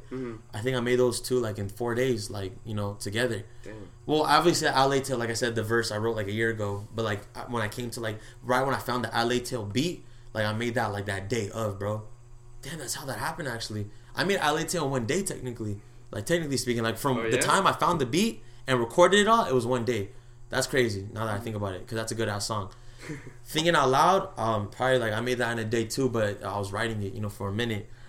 And it was, like, yeah, like, I wanted to be, because I know, I've always known, like, I've been diverse. Like, I make all kinds of music. And, but I don't want to be too diverse to where it's fucking weird. And it's like, what the fuck are you doing, you know? It has to sound like dystopia. So I think this is like the perfect mix of, like, it's all me. Even my public relations guy, I played it for him. He's like, man, it's dope. Like, you have like a Conceited, it's pop, you know. Then you have like the outro song. Then you have like the love song, but it's like it all sounds like you. You know, it doesn't sound like different people. It sounds like you. It doesn't sound forced either. Yeah, like how we talked in the kitchen, like J. Cole. Like, if he makes a love song, it's a J. Cole love song. It's not, oh, he's trying to make love music now. He's trying to sing. Yeah, you know. Yeah. Drake, like, well, he was known for doing both, you know, rapping and singing. You know, so it's like that's what I am doing. You know, is like just being diverse, but in a smooth way. And I want to make sure the project was smooth. I want to make sure, because I know I'm a new artist, and when new artists, people are short attention spans. They got short attention span. Oh, of course. Who is this? Never heard of him. First song, next, you know? So first song, hey, I don't want to say it, but I have my little intro. Right. Okay, it's short. Then the next song is like another lit song. Then boom, third song, back right to back, pop. So then they're going to be like, oh shit, I thought I knew what this was going to be, but maybe I don't know. So I should listen. Keep listening. Because I thought the fourth song, lit, all right? Then what's after? Then Mighty Mo, oh, people love Mighty Mo. I love it. Then boom, the love song. Damn, right when I thought I knew this is the way different. Yeah. So, and I got that. I'm way inspired by XXX, because his albums. So 17, are you familiar with this music? Yeah, like very briefly, yeah. He has an album called 17, like really dope, but it's all similar sounding. Like, it's dope as hell. But the album that I'm inspired by is the Question Mark album. It's his last album that he made when he was live. I know that's the one I know about. That shirt is diverse as fuck, bro, and it flows so well together. He has like a fucking Spanish pop song on there, so that's like. And me being a fan of just music and wanting to make all this, he was the first person that I seen in a new age era that he was doing what I wanted to do, you know. So it was like perfect. Like, he set the blueprint for me to be able to do it, you know. So that's how I'm inspired by him, and I wanted to do like his Question Mark album was like a little blueprint for Death to Disto, you know, like having the bangers, my sound, the pop, the love song, then the deep, the self introspective song at the end. Mm-hmm. So yeah. But I've been working on it for a minute, bro. A lot of preparation, music videos. Of course. I'm about to go I'm doing my PR run now, interviewing with you. I'm about to go on like Dash Radio and like other shit. Dude, that's great. So, yeah, and like I'm happy because I want this shit to like, this is who I am. I want to book more shows. I want to be in more publications, blogs. Mm-hmm. So this is like my first like Yeah. Yeah, and I'll be for sure, like, I'll be the first one to say this. Like, I'll be for sure, like, spreading the word out, bumping it. Not because, like, you're on my show and everything. Like I said, the first time, literally how you explained it was, like, how I felt listening. Because first two songs, like, okay, this sounds like some more of the newer. Because I worked with kids this past school year. Mm-hmm. So I remember them showing music. And I'm like, okay, it sounds like a lot of the music my kids were listening to. And then you did have Conceited, and then you did have Mighty Mo. I was like, oh shit, like, wait, it's a little different. It's like you said, throughout that, listening to that whole album, like, it wasn't just like one style. So I thought that's what was cool. And like, but I was real specific, bro. Mm-hmm. I made sure, because I knew if I had, there was the two first songs that are like that newer shit, quote unquote. If I had a third one, like I was like so like, bro, like it's the way I edit music videos too. As soon as I feel like that scene is too long, you gotta cut it, Mm-hmm. It was like I put Conceited there on purpose for people to be caught off guard, and like they have to listen now. They're gonna want to listen now. Yeah. Because if I had like, if the 4 first songs sounded the same, they probably would have like already. Oh, okay, I get it. I'm like, by the third song they'd be done. Yeah. All right, cool. The first two are like, all right, dope. The first one's an intro song. It's a minute long. Yeah. So that's too short to even be a song. It's like an intro. Then there's the first real song. All right, lit. Then oh shit, what the fuck? Yeah. And it's good though. It's actually good. Like I know it's good. Some people might think it's whack, but I know it's good. Mm-hmm. Like. And I love the songwriting, bro. I wrote it, it's like I'm talking about unconceited. Like that's funny as fuck, like I think that's funny, like who makes a song about being conceited? Right. I always try to find subjects that people don't write about and like write about it. Mighty Mo, I put it. I made like an eerie twist on the kid's tale. Eeny, meeny, miny, mo, pick a, like ooh, like that's kind of creepy. Like when you're driving at night, bro. If you're in the neighborhood driving at night, you feel like you're gonna rob someone. Mm-hmm. Dead ass. It's my song and I put it on. I'm like, bro, I feel like we're about to get into some shit. And it's my song. Yeah. Which is good. I did what I wanted to do, So it's lit, bro. Like, I'm excited. Can you talk about the videos a little bit? I know you didn't want to talk about your acting and stuff, but when I saw the film that you were in, and then I saw the music videos, mm-hmm. I was like, this guy has like a film background because all your music videos felt like a movie to me. Yeah. I'm a director, bro. I plan to make movies. Yeah? Yeah, definitely. Right? The acting, I'm done to talk about it. I don't want to focus on it, I've been acting since I was a little kid. Bro. So, when my dad being in the film industry, I feel like I kind of have to explain a little bit about my father so you can understand, like, how I fit into it, right? My father had a management company called Suspect Entertainment, right? And, so my dad, he used to gangbang. He did all kinds of shit, right? So he's a cholo. Was a cholo. He's a grown man now. He's a father, right? Man of God and all that shit. Mm-hmm. But he used to be a cholo, right? Straight up gangbanging. So when he got into Hollywood, he did a lot of consulting for authenticity and shit. Like Training Day. You ever seen the movie Training Day? Yeah, of course. So he worked on that. He was the consultant on there. No way. Yeah, he did the consulting, making sure everything's authentic, right? So what do you like? So you do podcasts, right? So say Hollywood, they're doing a movie about a guy who's starting a podcast or some shit, and then you're just like, bro, like that's not how we do it. Like, right. You know what I'm saying? Like they're doing it all weird. Bro, yes. Like that's not how we do it. What the fuck? Do you watch Netflix? Yeah. Sidetrack. There's a show on Netflix called On My Block, and it's supposed. Bro, have you heard about it? Yeah. Bro, well, do you like it? I hate it, bro. It's so cheesy. Why do you hate it? Because I grew up in Santa Ana, and I know, like... I love Santa Ana. Bro, we record there. Yeah? Yeah. All right, that's what's up, man. I know, like... I never lived in, like, in the hood, but Santa Ana, you're going to see some shit. I knew people who lived near the hood, or, like, in the hood, and I know it wasn't... Like, I don't know, I just felt like it was kind of too cheesy. Like, it was a cheesy portrayal. Agree. For sure, bro. Yeah, for sure. But see, I told my dad that, right? Because my dad, because I never lived that lifestyle. Like, my dad broke the cycle, right? Mm-hmm. I didn't grow up, like, I never did all none of that, right? I told but family, being around family, you know, all that shit. I'm like, man, that shit corny as fuck. Like, you can pick up on it quick. Like, that shit corny as fuck, you know? But my dad said, he's like, you know what? Like, it's good for the kids, though. Like, young kids who are liking it and shit is good for them. So I'm like, all right, cool. It just ain't for me, you know? Right. Like, definitely not for me. It's for sure for the younger generation, you know, teenagers right now, you know, and all that shit. But yeah, it's corny as fuck. Like, I live in Pico Rivera, bro. Like, anyone who's even just seen a cholo, like, bro, what the fuck is this? Yeah. They look like they got some high fashion flannels on, like some Gucci flannel. Like, it looks corny as hell. But my dad, so that's what he did though, was that making sure shit's authentic. Training day. Nah, we don't talk like that. What the fuck? We don't dress like that. You know, these are cholos wear this shit. You know, shit like that type shit. You know, he supplied guys background. You know what the background are? So background guys in the background. He supplied the background. He got real gangsters, not gangsters, but real guys that live that life that wanted to do film. He got them, and they had that look still. He put them in film and shit. And then he had an idea. Damn, I'm gonna be a manager. And he started managing like cholos, gangsters turned actors. You know, so and it's because they're bringing an authentic feel like that. The actors they bring because you could shave your head right now. I could, or some random guy who grew up like in a normal life, right? He could shave his head and try to audition for a cholo, but he could probably look the part, but he probably can't act the part. No, you know of course not. Yeah. Someone lived that shit and they know that shit, and they feel the pain, they feel everything. And then they could bring out the real gangster side. That's rare, you know. So my dad was supplying that. So my dad was doing that for Hollywood. He had a landmine, bro. Like they were popping, bro. Like really, like because he was the first one to do it. Yeah, he was the first one to do it, bro. Very niche. Yeah. Now like it's kind of like everyone's kind of like it's like everyone's doing it on social media.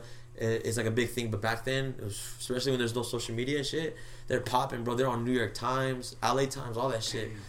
So my dad was doing all that. So he's just in the business, right? He put me in like background and shit as a little kid with my sisters. I have 2 older sisters. He put us in the background and shit. Training Day or no, I'm not Training Day. But like I was in a Blink-182 music video like way early on, like in the background. And then I liked it a lot. And he told me, he's like, if you want to do it, start at your school, do plays. So that's how I got into acting, just doing theater. Then I got an agent in middle school, and it's because my dad knew the business and he had a plan. I remember him telling me the plan, and we executed the plan. You know what I'm saying? We went and we conquered. So like, so he got the plan. We did it.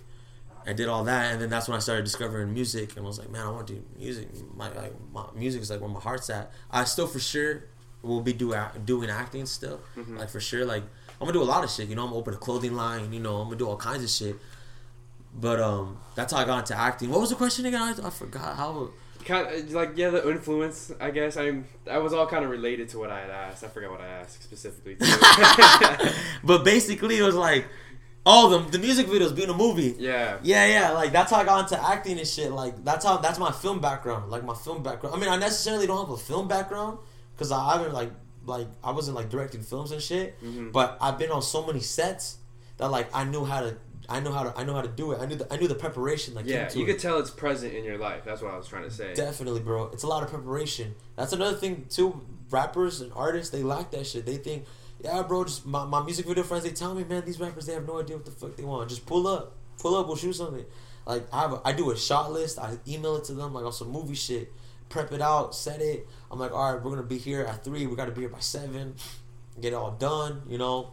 So yeah, it's like that film background helped a lot. Like it helped a lot. And I've been directing every music video you see, I directed, bro. There you go. Every single one. My first one was shot off an iPhone. I did that shit. I edited it too.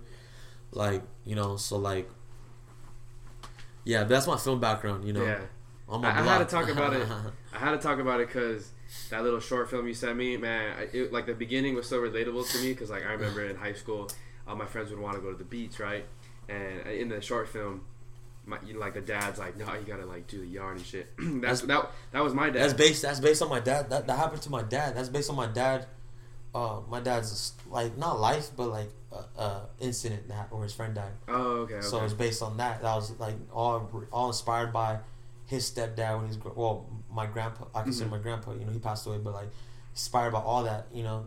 So that was crazy that I played that. Yeah, but that was like that first part. Like I said, like I remember waking up at like 6-7 a.m. and doing like pulling the weeds and like trimming trees and shit.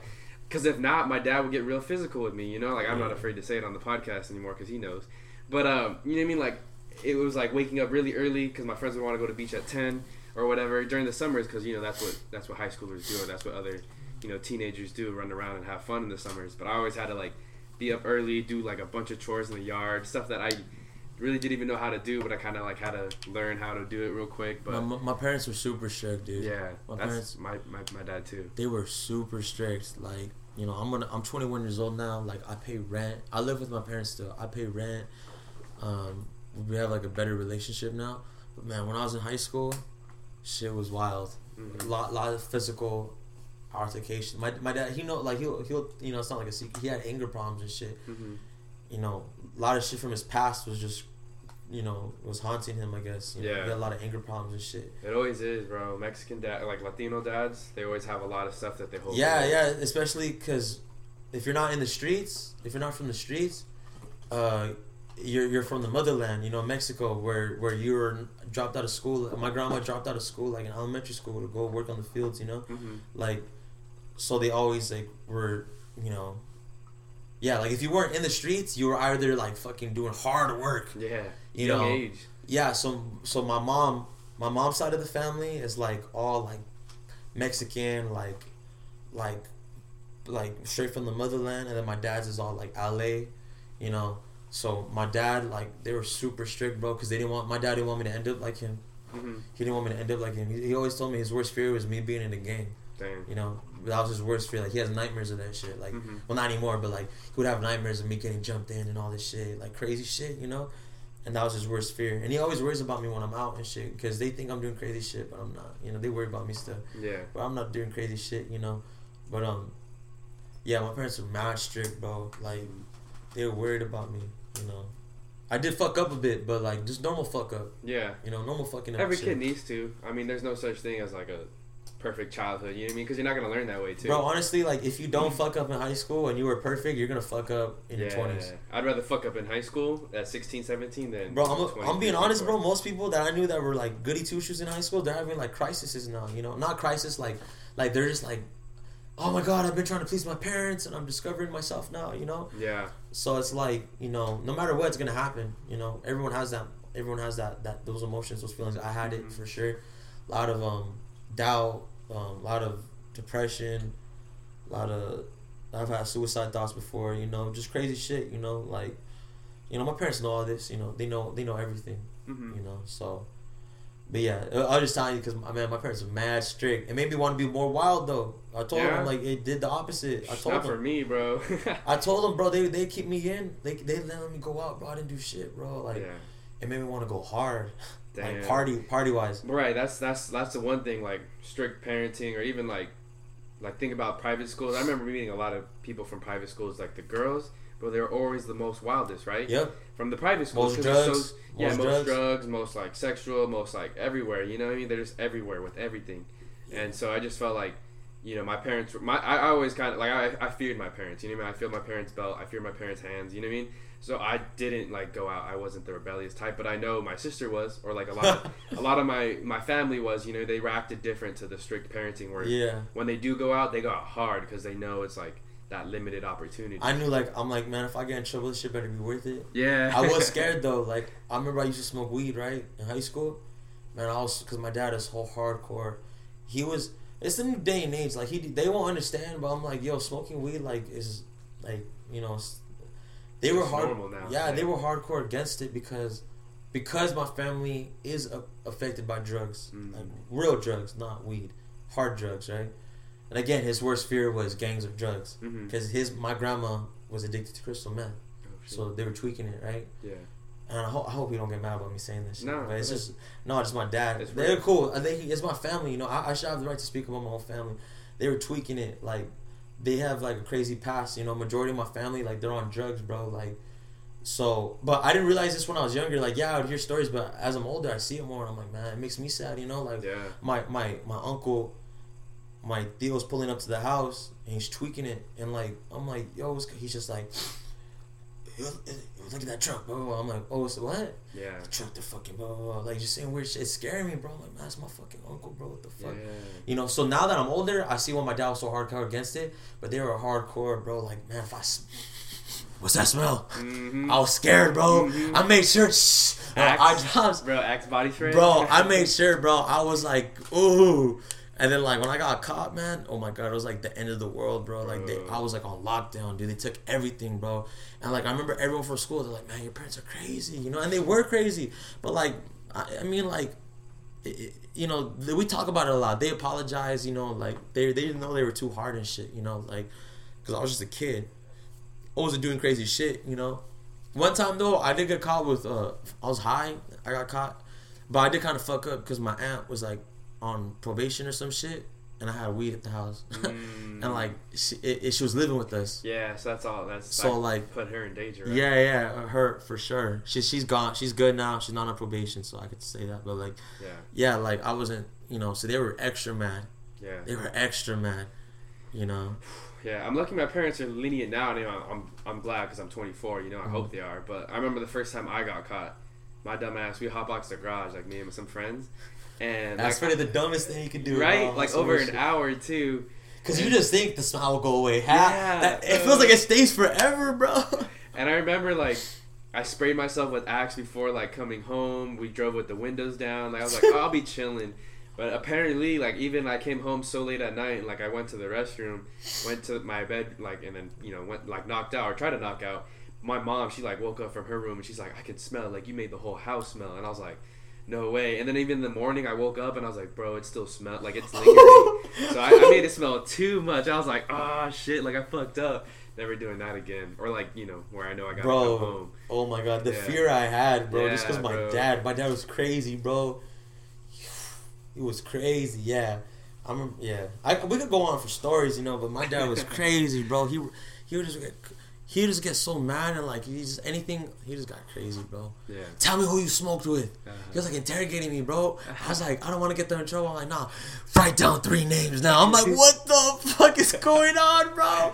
I don't want to snitch on my homies. What the fuck? I know. No idea. And then he got like anything that he felt was weed related, he ripped up, bro. Like this shirt, rah, he ripped it in front of me. I'm like, damn, my dad, what the fuck? Like.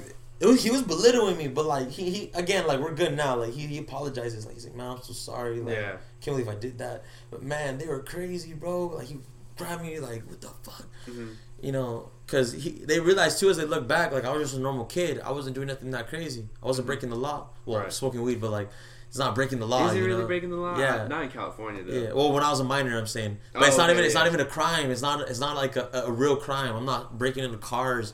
I'm not, you know. So like, not stealing, I'm not selling drugs. I'm not selling drugs, you know. So like, so they look back and they realize, or even now, you know, like even since I've been out of high school, you know, they think like I'm crazy, but then they'll go to like a parenting class or some shit, and they're like, oh man, you're not that bad. Those kids are bad. Oh my god. They're like, you're normal. So they just worry about me. They just worry about me, like any parent, you know. And they follow me on Instagram. Dang, your parents have Instagram? Yeah. My parents are still way behind. So they see me on Instagram. They see me post up some shit. They're gonna be tripping, you know. But they got used to it. I told them you got to get used to it. You know, you got to get used to. They just don't tell me nothing no more, even though they don't agree with it. Yeah. It's like I'm my own person now. I'm not breaking the rules of the house. Right. So you can't. The rules. Yeah, you can't tell me if I'm posting something on Instagram. You can't get mad at that. A girl's ass or some bullshit. Just something stupid, you know? Something stupid. Other people smoking and drinking, they're gonna get mad. I'm not doing it. Right. You know, I personally don't smoke or drink, right?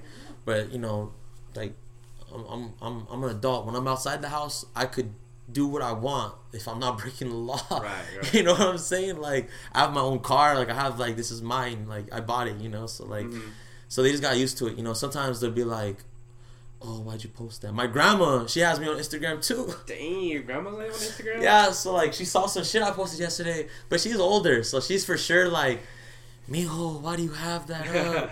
You with the guns and the ski mask, like, and I'm like, grandma, that's from a music video, you know.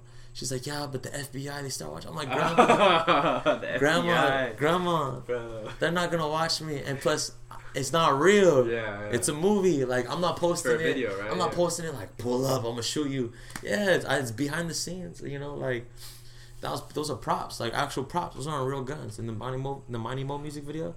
So like, yeah, my grandma's funny. She's like, why do you post that? You're gonna get in trouble. I'm gonna pray for you.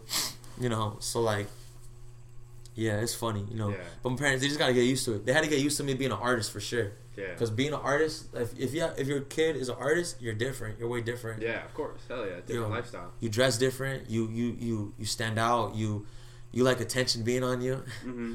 So they had to get used to me wearing different shit. When I was in high school, I started wearing like different kind of things. I remember my dad's like, "What the fuck, are you gay or some shit?" You know, like, yeah, he was aggressive, bro. He's not like that at all, you know. Because the way they raised me was, ever since I was a little kid, is basically not to be racist and not to be homophobic. But the way they put it was like, it don't matter who it is, everyone's assholes. You know, oh, Jewish people are greedy, blah, blah, blah, stingy, right? But it's like, nah, he just happened to be Jewish. He's just a greedy motherfucker. Yeah, you get what I'm saying? That's the way my parents raised me. Okay, you get me? Like, or they're always stealing. He's like, he just happens to be black and he's stealing, you know. Mm-hmm. People are jerks, period. Yeah. So my dad would apologize about that too, like saying that to me, you know, because I'll wear some skinny ass jeans or some shit, and he'd be like, what the fuck, those kids are influencing you at that art school you go to. I'm like, what the fuck are you saying? But like, yeah, they had to get used to me like wearing some different shit, because I feel like I dress fly now. Like right now I'm just kicking in casual, but I feel like I dress fly now. But you have to. It comes with a dressing fly. You get there by dressing in some weird ass shit. Yeah, of course. You gotta be out there. You gotta make a statement. You gotta be different. No, but it wasn't always cool though. I thought it was cool, but I'm like, damn, I look kind of weird. What the fuck? I thought like, yeah, it stands out. I'm gonna wear it, but it was standing out in the wrong way. Yeah. You know. But they had to get used to me wearing some different shit, and they're like, all right, like this is who he is. You know, like. You know, the tattoos, they for sure did not like my tattoos. Like they accepted it, you know. And they just realized at the end of the day, like, if I'm not harming no one, like they want me to be me. Even though they might not agree to it. Like, they might not like my tattoos and all that shit. Because they know I'm getting, like, I'm going to be, like, by the end of this year, all this will be filled up. Like, okay. So, like, I get tattooed in Santa Ana, bro. So, like 5 minutes from here, where the Raising Cane's is? Yeah. I get tattooed on a tattoo shop right there. Oh, right there? By the Best Buy? It's like Chick-fil-A, In-N-Out, Raising Cane's, they're all right there. There's a street right there. Street Orange or some shit. I don't know. I get tattooed right there. Literally, it's like 5 minutes from here. Dang, that's tight. Small world. But I'll have to check them out. Yeah, it's my homegirl. I'll put you on. But like, yeah, I'm gonna be tatted up. So like, they had to get used to everything. They had to get used to. Mm-hmm. Yeah, they just had to get used to the art. Even my grandma, bro. When I got my first tat, she started crying, bro. Like, my sister got her first tat. I mean, my sister's pretty tatted now, and like, I want to get tats in the future, but. My sister got like her tats and she has it like very vividly on her palm and like her wrist, but my grandma like got pretty upset on her too. My grandma was crying, bro. Like if it was the end of the world. Dang. She said, "Do you love me?" I'm like, "What the fuck is that to do with I love you?" Dang, that's crazy. Yeah, and then my mom just tried to tell her like, "Stop telling her that. Stop telling him that, mom. Mm-hmm. He's young. He wants to do what he wants to do. Stop telling him that." Like, he's a person. I did feel bad, dude. She was making me feel bad, you know. Mm-hmm. But like, it's me, you know. And then she came back from Mexico recently, so I had a bunch of new tats that she hasn't seen. She didn't say nothing, you know. But I love her. We're about to go see Hobbs and Shaw tomorrow. Oh yeah. Yeah, I'm about to see that. I love my grandma. She loves action movies, so we go see the craziest action movies. But yeah, my whole family had to get used to it. My extended family, then I don't know if they're really used to it, but like. My extended family has a whole other story, like my uncles and cousins, all that shit. When I say my family, I'm talking about mom, dad, grandma. Okay. You know, my sisters, I don't really see them that much. So they're kind of used to it, I guess. They're gonna have to get used to it because when I do a show, I'm gonna bring them. They have to come, so they have to get used to seeing me be a rock star. You know. Of course. But I'm normal. You know, I'm not like. And I genuinely. Like, don't do drugs and shit. So if I was doing coke and all this crazy ass shit, then it'd be like, they probably would be more worried. Like, oh my God, you know, you have to be headstrong to be in this industry, to not be influenced, because there's drugs everywhere, bro. Yeah, hell yeah. Especially in this shit. But yeah, so like, I have a good head on my shoulders, you know, just being laser focused. Obviously I get distracted, you know, I might go out once in a while, I'll be like put something off or some bullshit. For sure. But overall, like, I'm focused, man. I ain't doing drugs. I'm ready. Man. You know. So just to kind of wrap things up, let's get it. What's next for you? You dropped your tape, obviously. man, just it's so fresh. Like I want to ride with the Depths of Disto for a minute. You know, I want to ride with it. Not ride with it, but like see what that does for me. But for sure, what's next is like I don't know if I'm gonna do a project for a minute. Like I'm gonna just do singles, like just music videos, like fire ass music videos. More try to get it more on No Jumper. Try to get it more on like Hype Beast and like more shit. Eventually World Star. You know, like just keep growing that. I mean, the goal is to grow my fan base, like the people who really support me. You know, I have merch coming. So that's coming. There you go. I haven't announced any of this on Instagram, so I'm about to announce all this. I have merch coming. I have physicals of my mixtape. That's just coming. Limited edition. Very limited edition. I'm selling that shit. That's for like die hard, like, because that shit, like, it's not about what it is right now. It's about what it's going to be 10 years from now. You know? So like that's like my die hard, like not die hard, that's like for day one supporters, like the mixtape. I'm selling physical copies. So that's what's next. You know, that more merch. I plan to sell lots of merch. More shows. I plan to learn a lot more, you know. This is all just music shit. I plan to learn a lot more about the business. You know, there's always more I can learn about, make more connections, get into more ears, get into more people's minds. Like, okay, who is this kid? You know. But for sure, it's like, to me, I just want to find the singles, make one of them pop. You know, like, that's it. One of them pops, they're all gonna pop. Right. Because one of them goes viral, one of them gets 5 million views, they're all gonna check out My Nemo, and then My Nemo's gonna hit 2 million views. Yeah. Like, damn, shit's hard. And then they're gonna check out my other shit, that shit's gonna hit 1 million. You know, like Shoreline Mafia. You know Shoreline Mafia? Yeah, I've heard of them. So Shoreline Mafia, like they had this one song that blew up, and then all their old ass shit, like from 2 years ago, they'd be playing at parties, and it was released 2 years ago. You know? So it's like shit like that. You know, like I know for a fact I have songs that are old that are gonna hit 1 million views. Like still, because they're so good. Doing My Dance, the one I told you that got the local buzz. Yeah. People love that one. It's so good, bro. It's such a lit song. Like, so I was like, I know for sure that one will hit 1 million in the future, you know. But for sure, it's about like making that shit pop. And again, like I said in the beginning of this interview, like I'm taking the long route. So I know it's not gonna be like overnight. I'm about to drop a music video. It's just gonna blow up. Like I know it's gonna take a minute. It's gonna take a minute. But then boom. Right when it hits, it hits. You know DaBaby? You ever heard of DaBaby? Yeah, of course, bro. So he's crazy, right? He kind of blew up too. Yeah, but he's been putting in the work. You go to his YouTube channel, he has vlogs from like 4 years ago. Damn. Okay. Like his like a little reality show, which is I have Disto TV, which is like she helps me. Marissa right here, shout out Marissa. She's right here shooting for me. Like I have my own Disto TV, and I got that from Soulja Boy and DaBaby.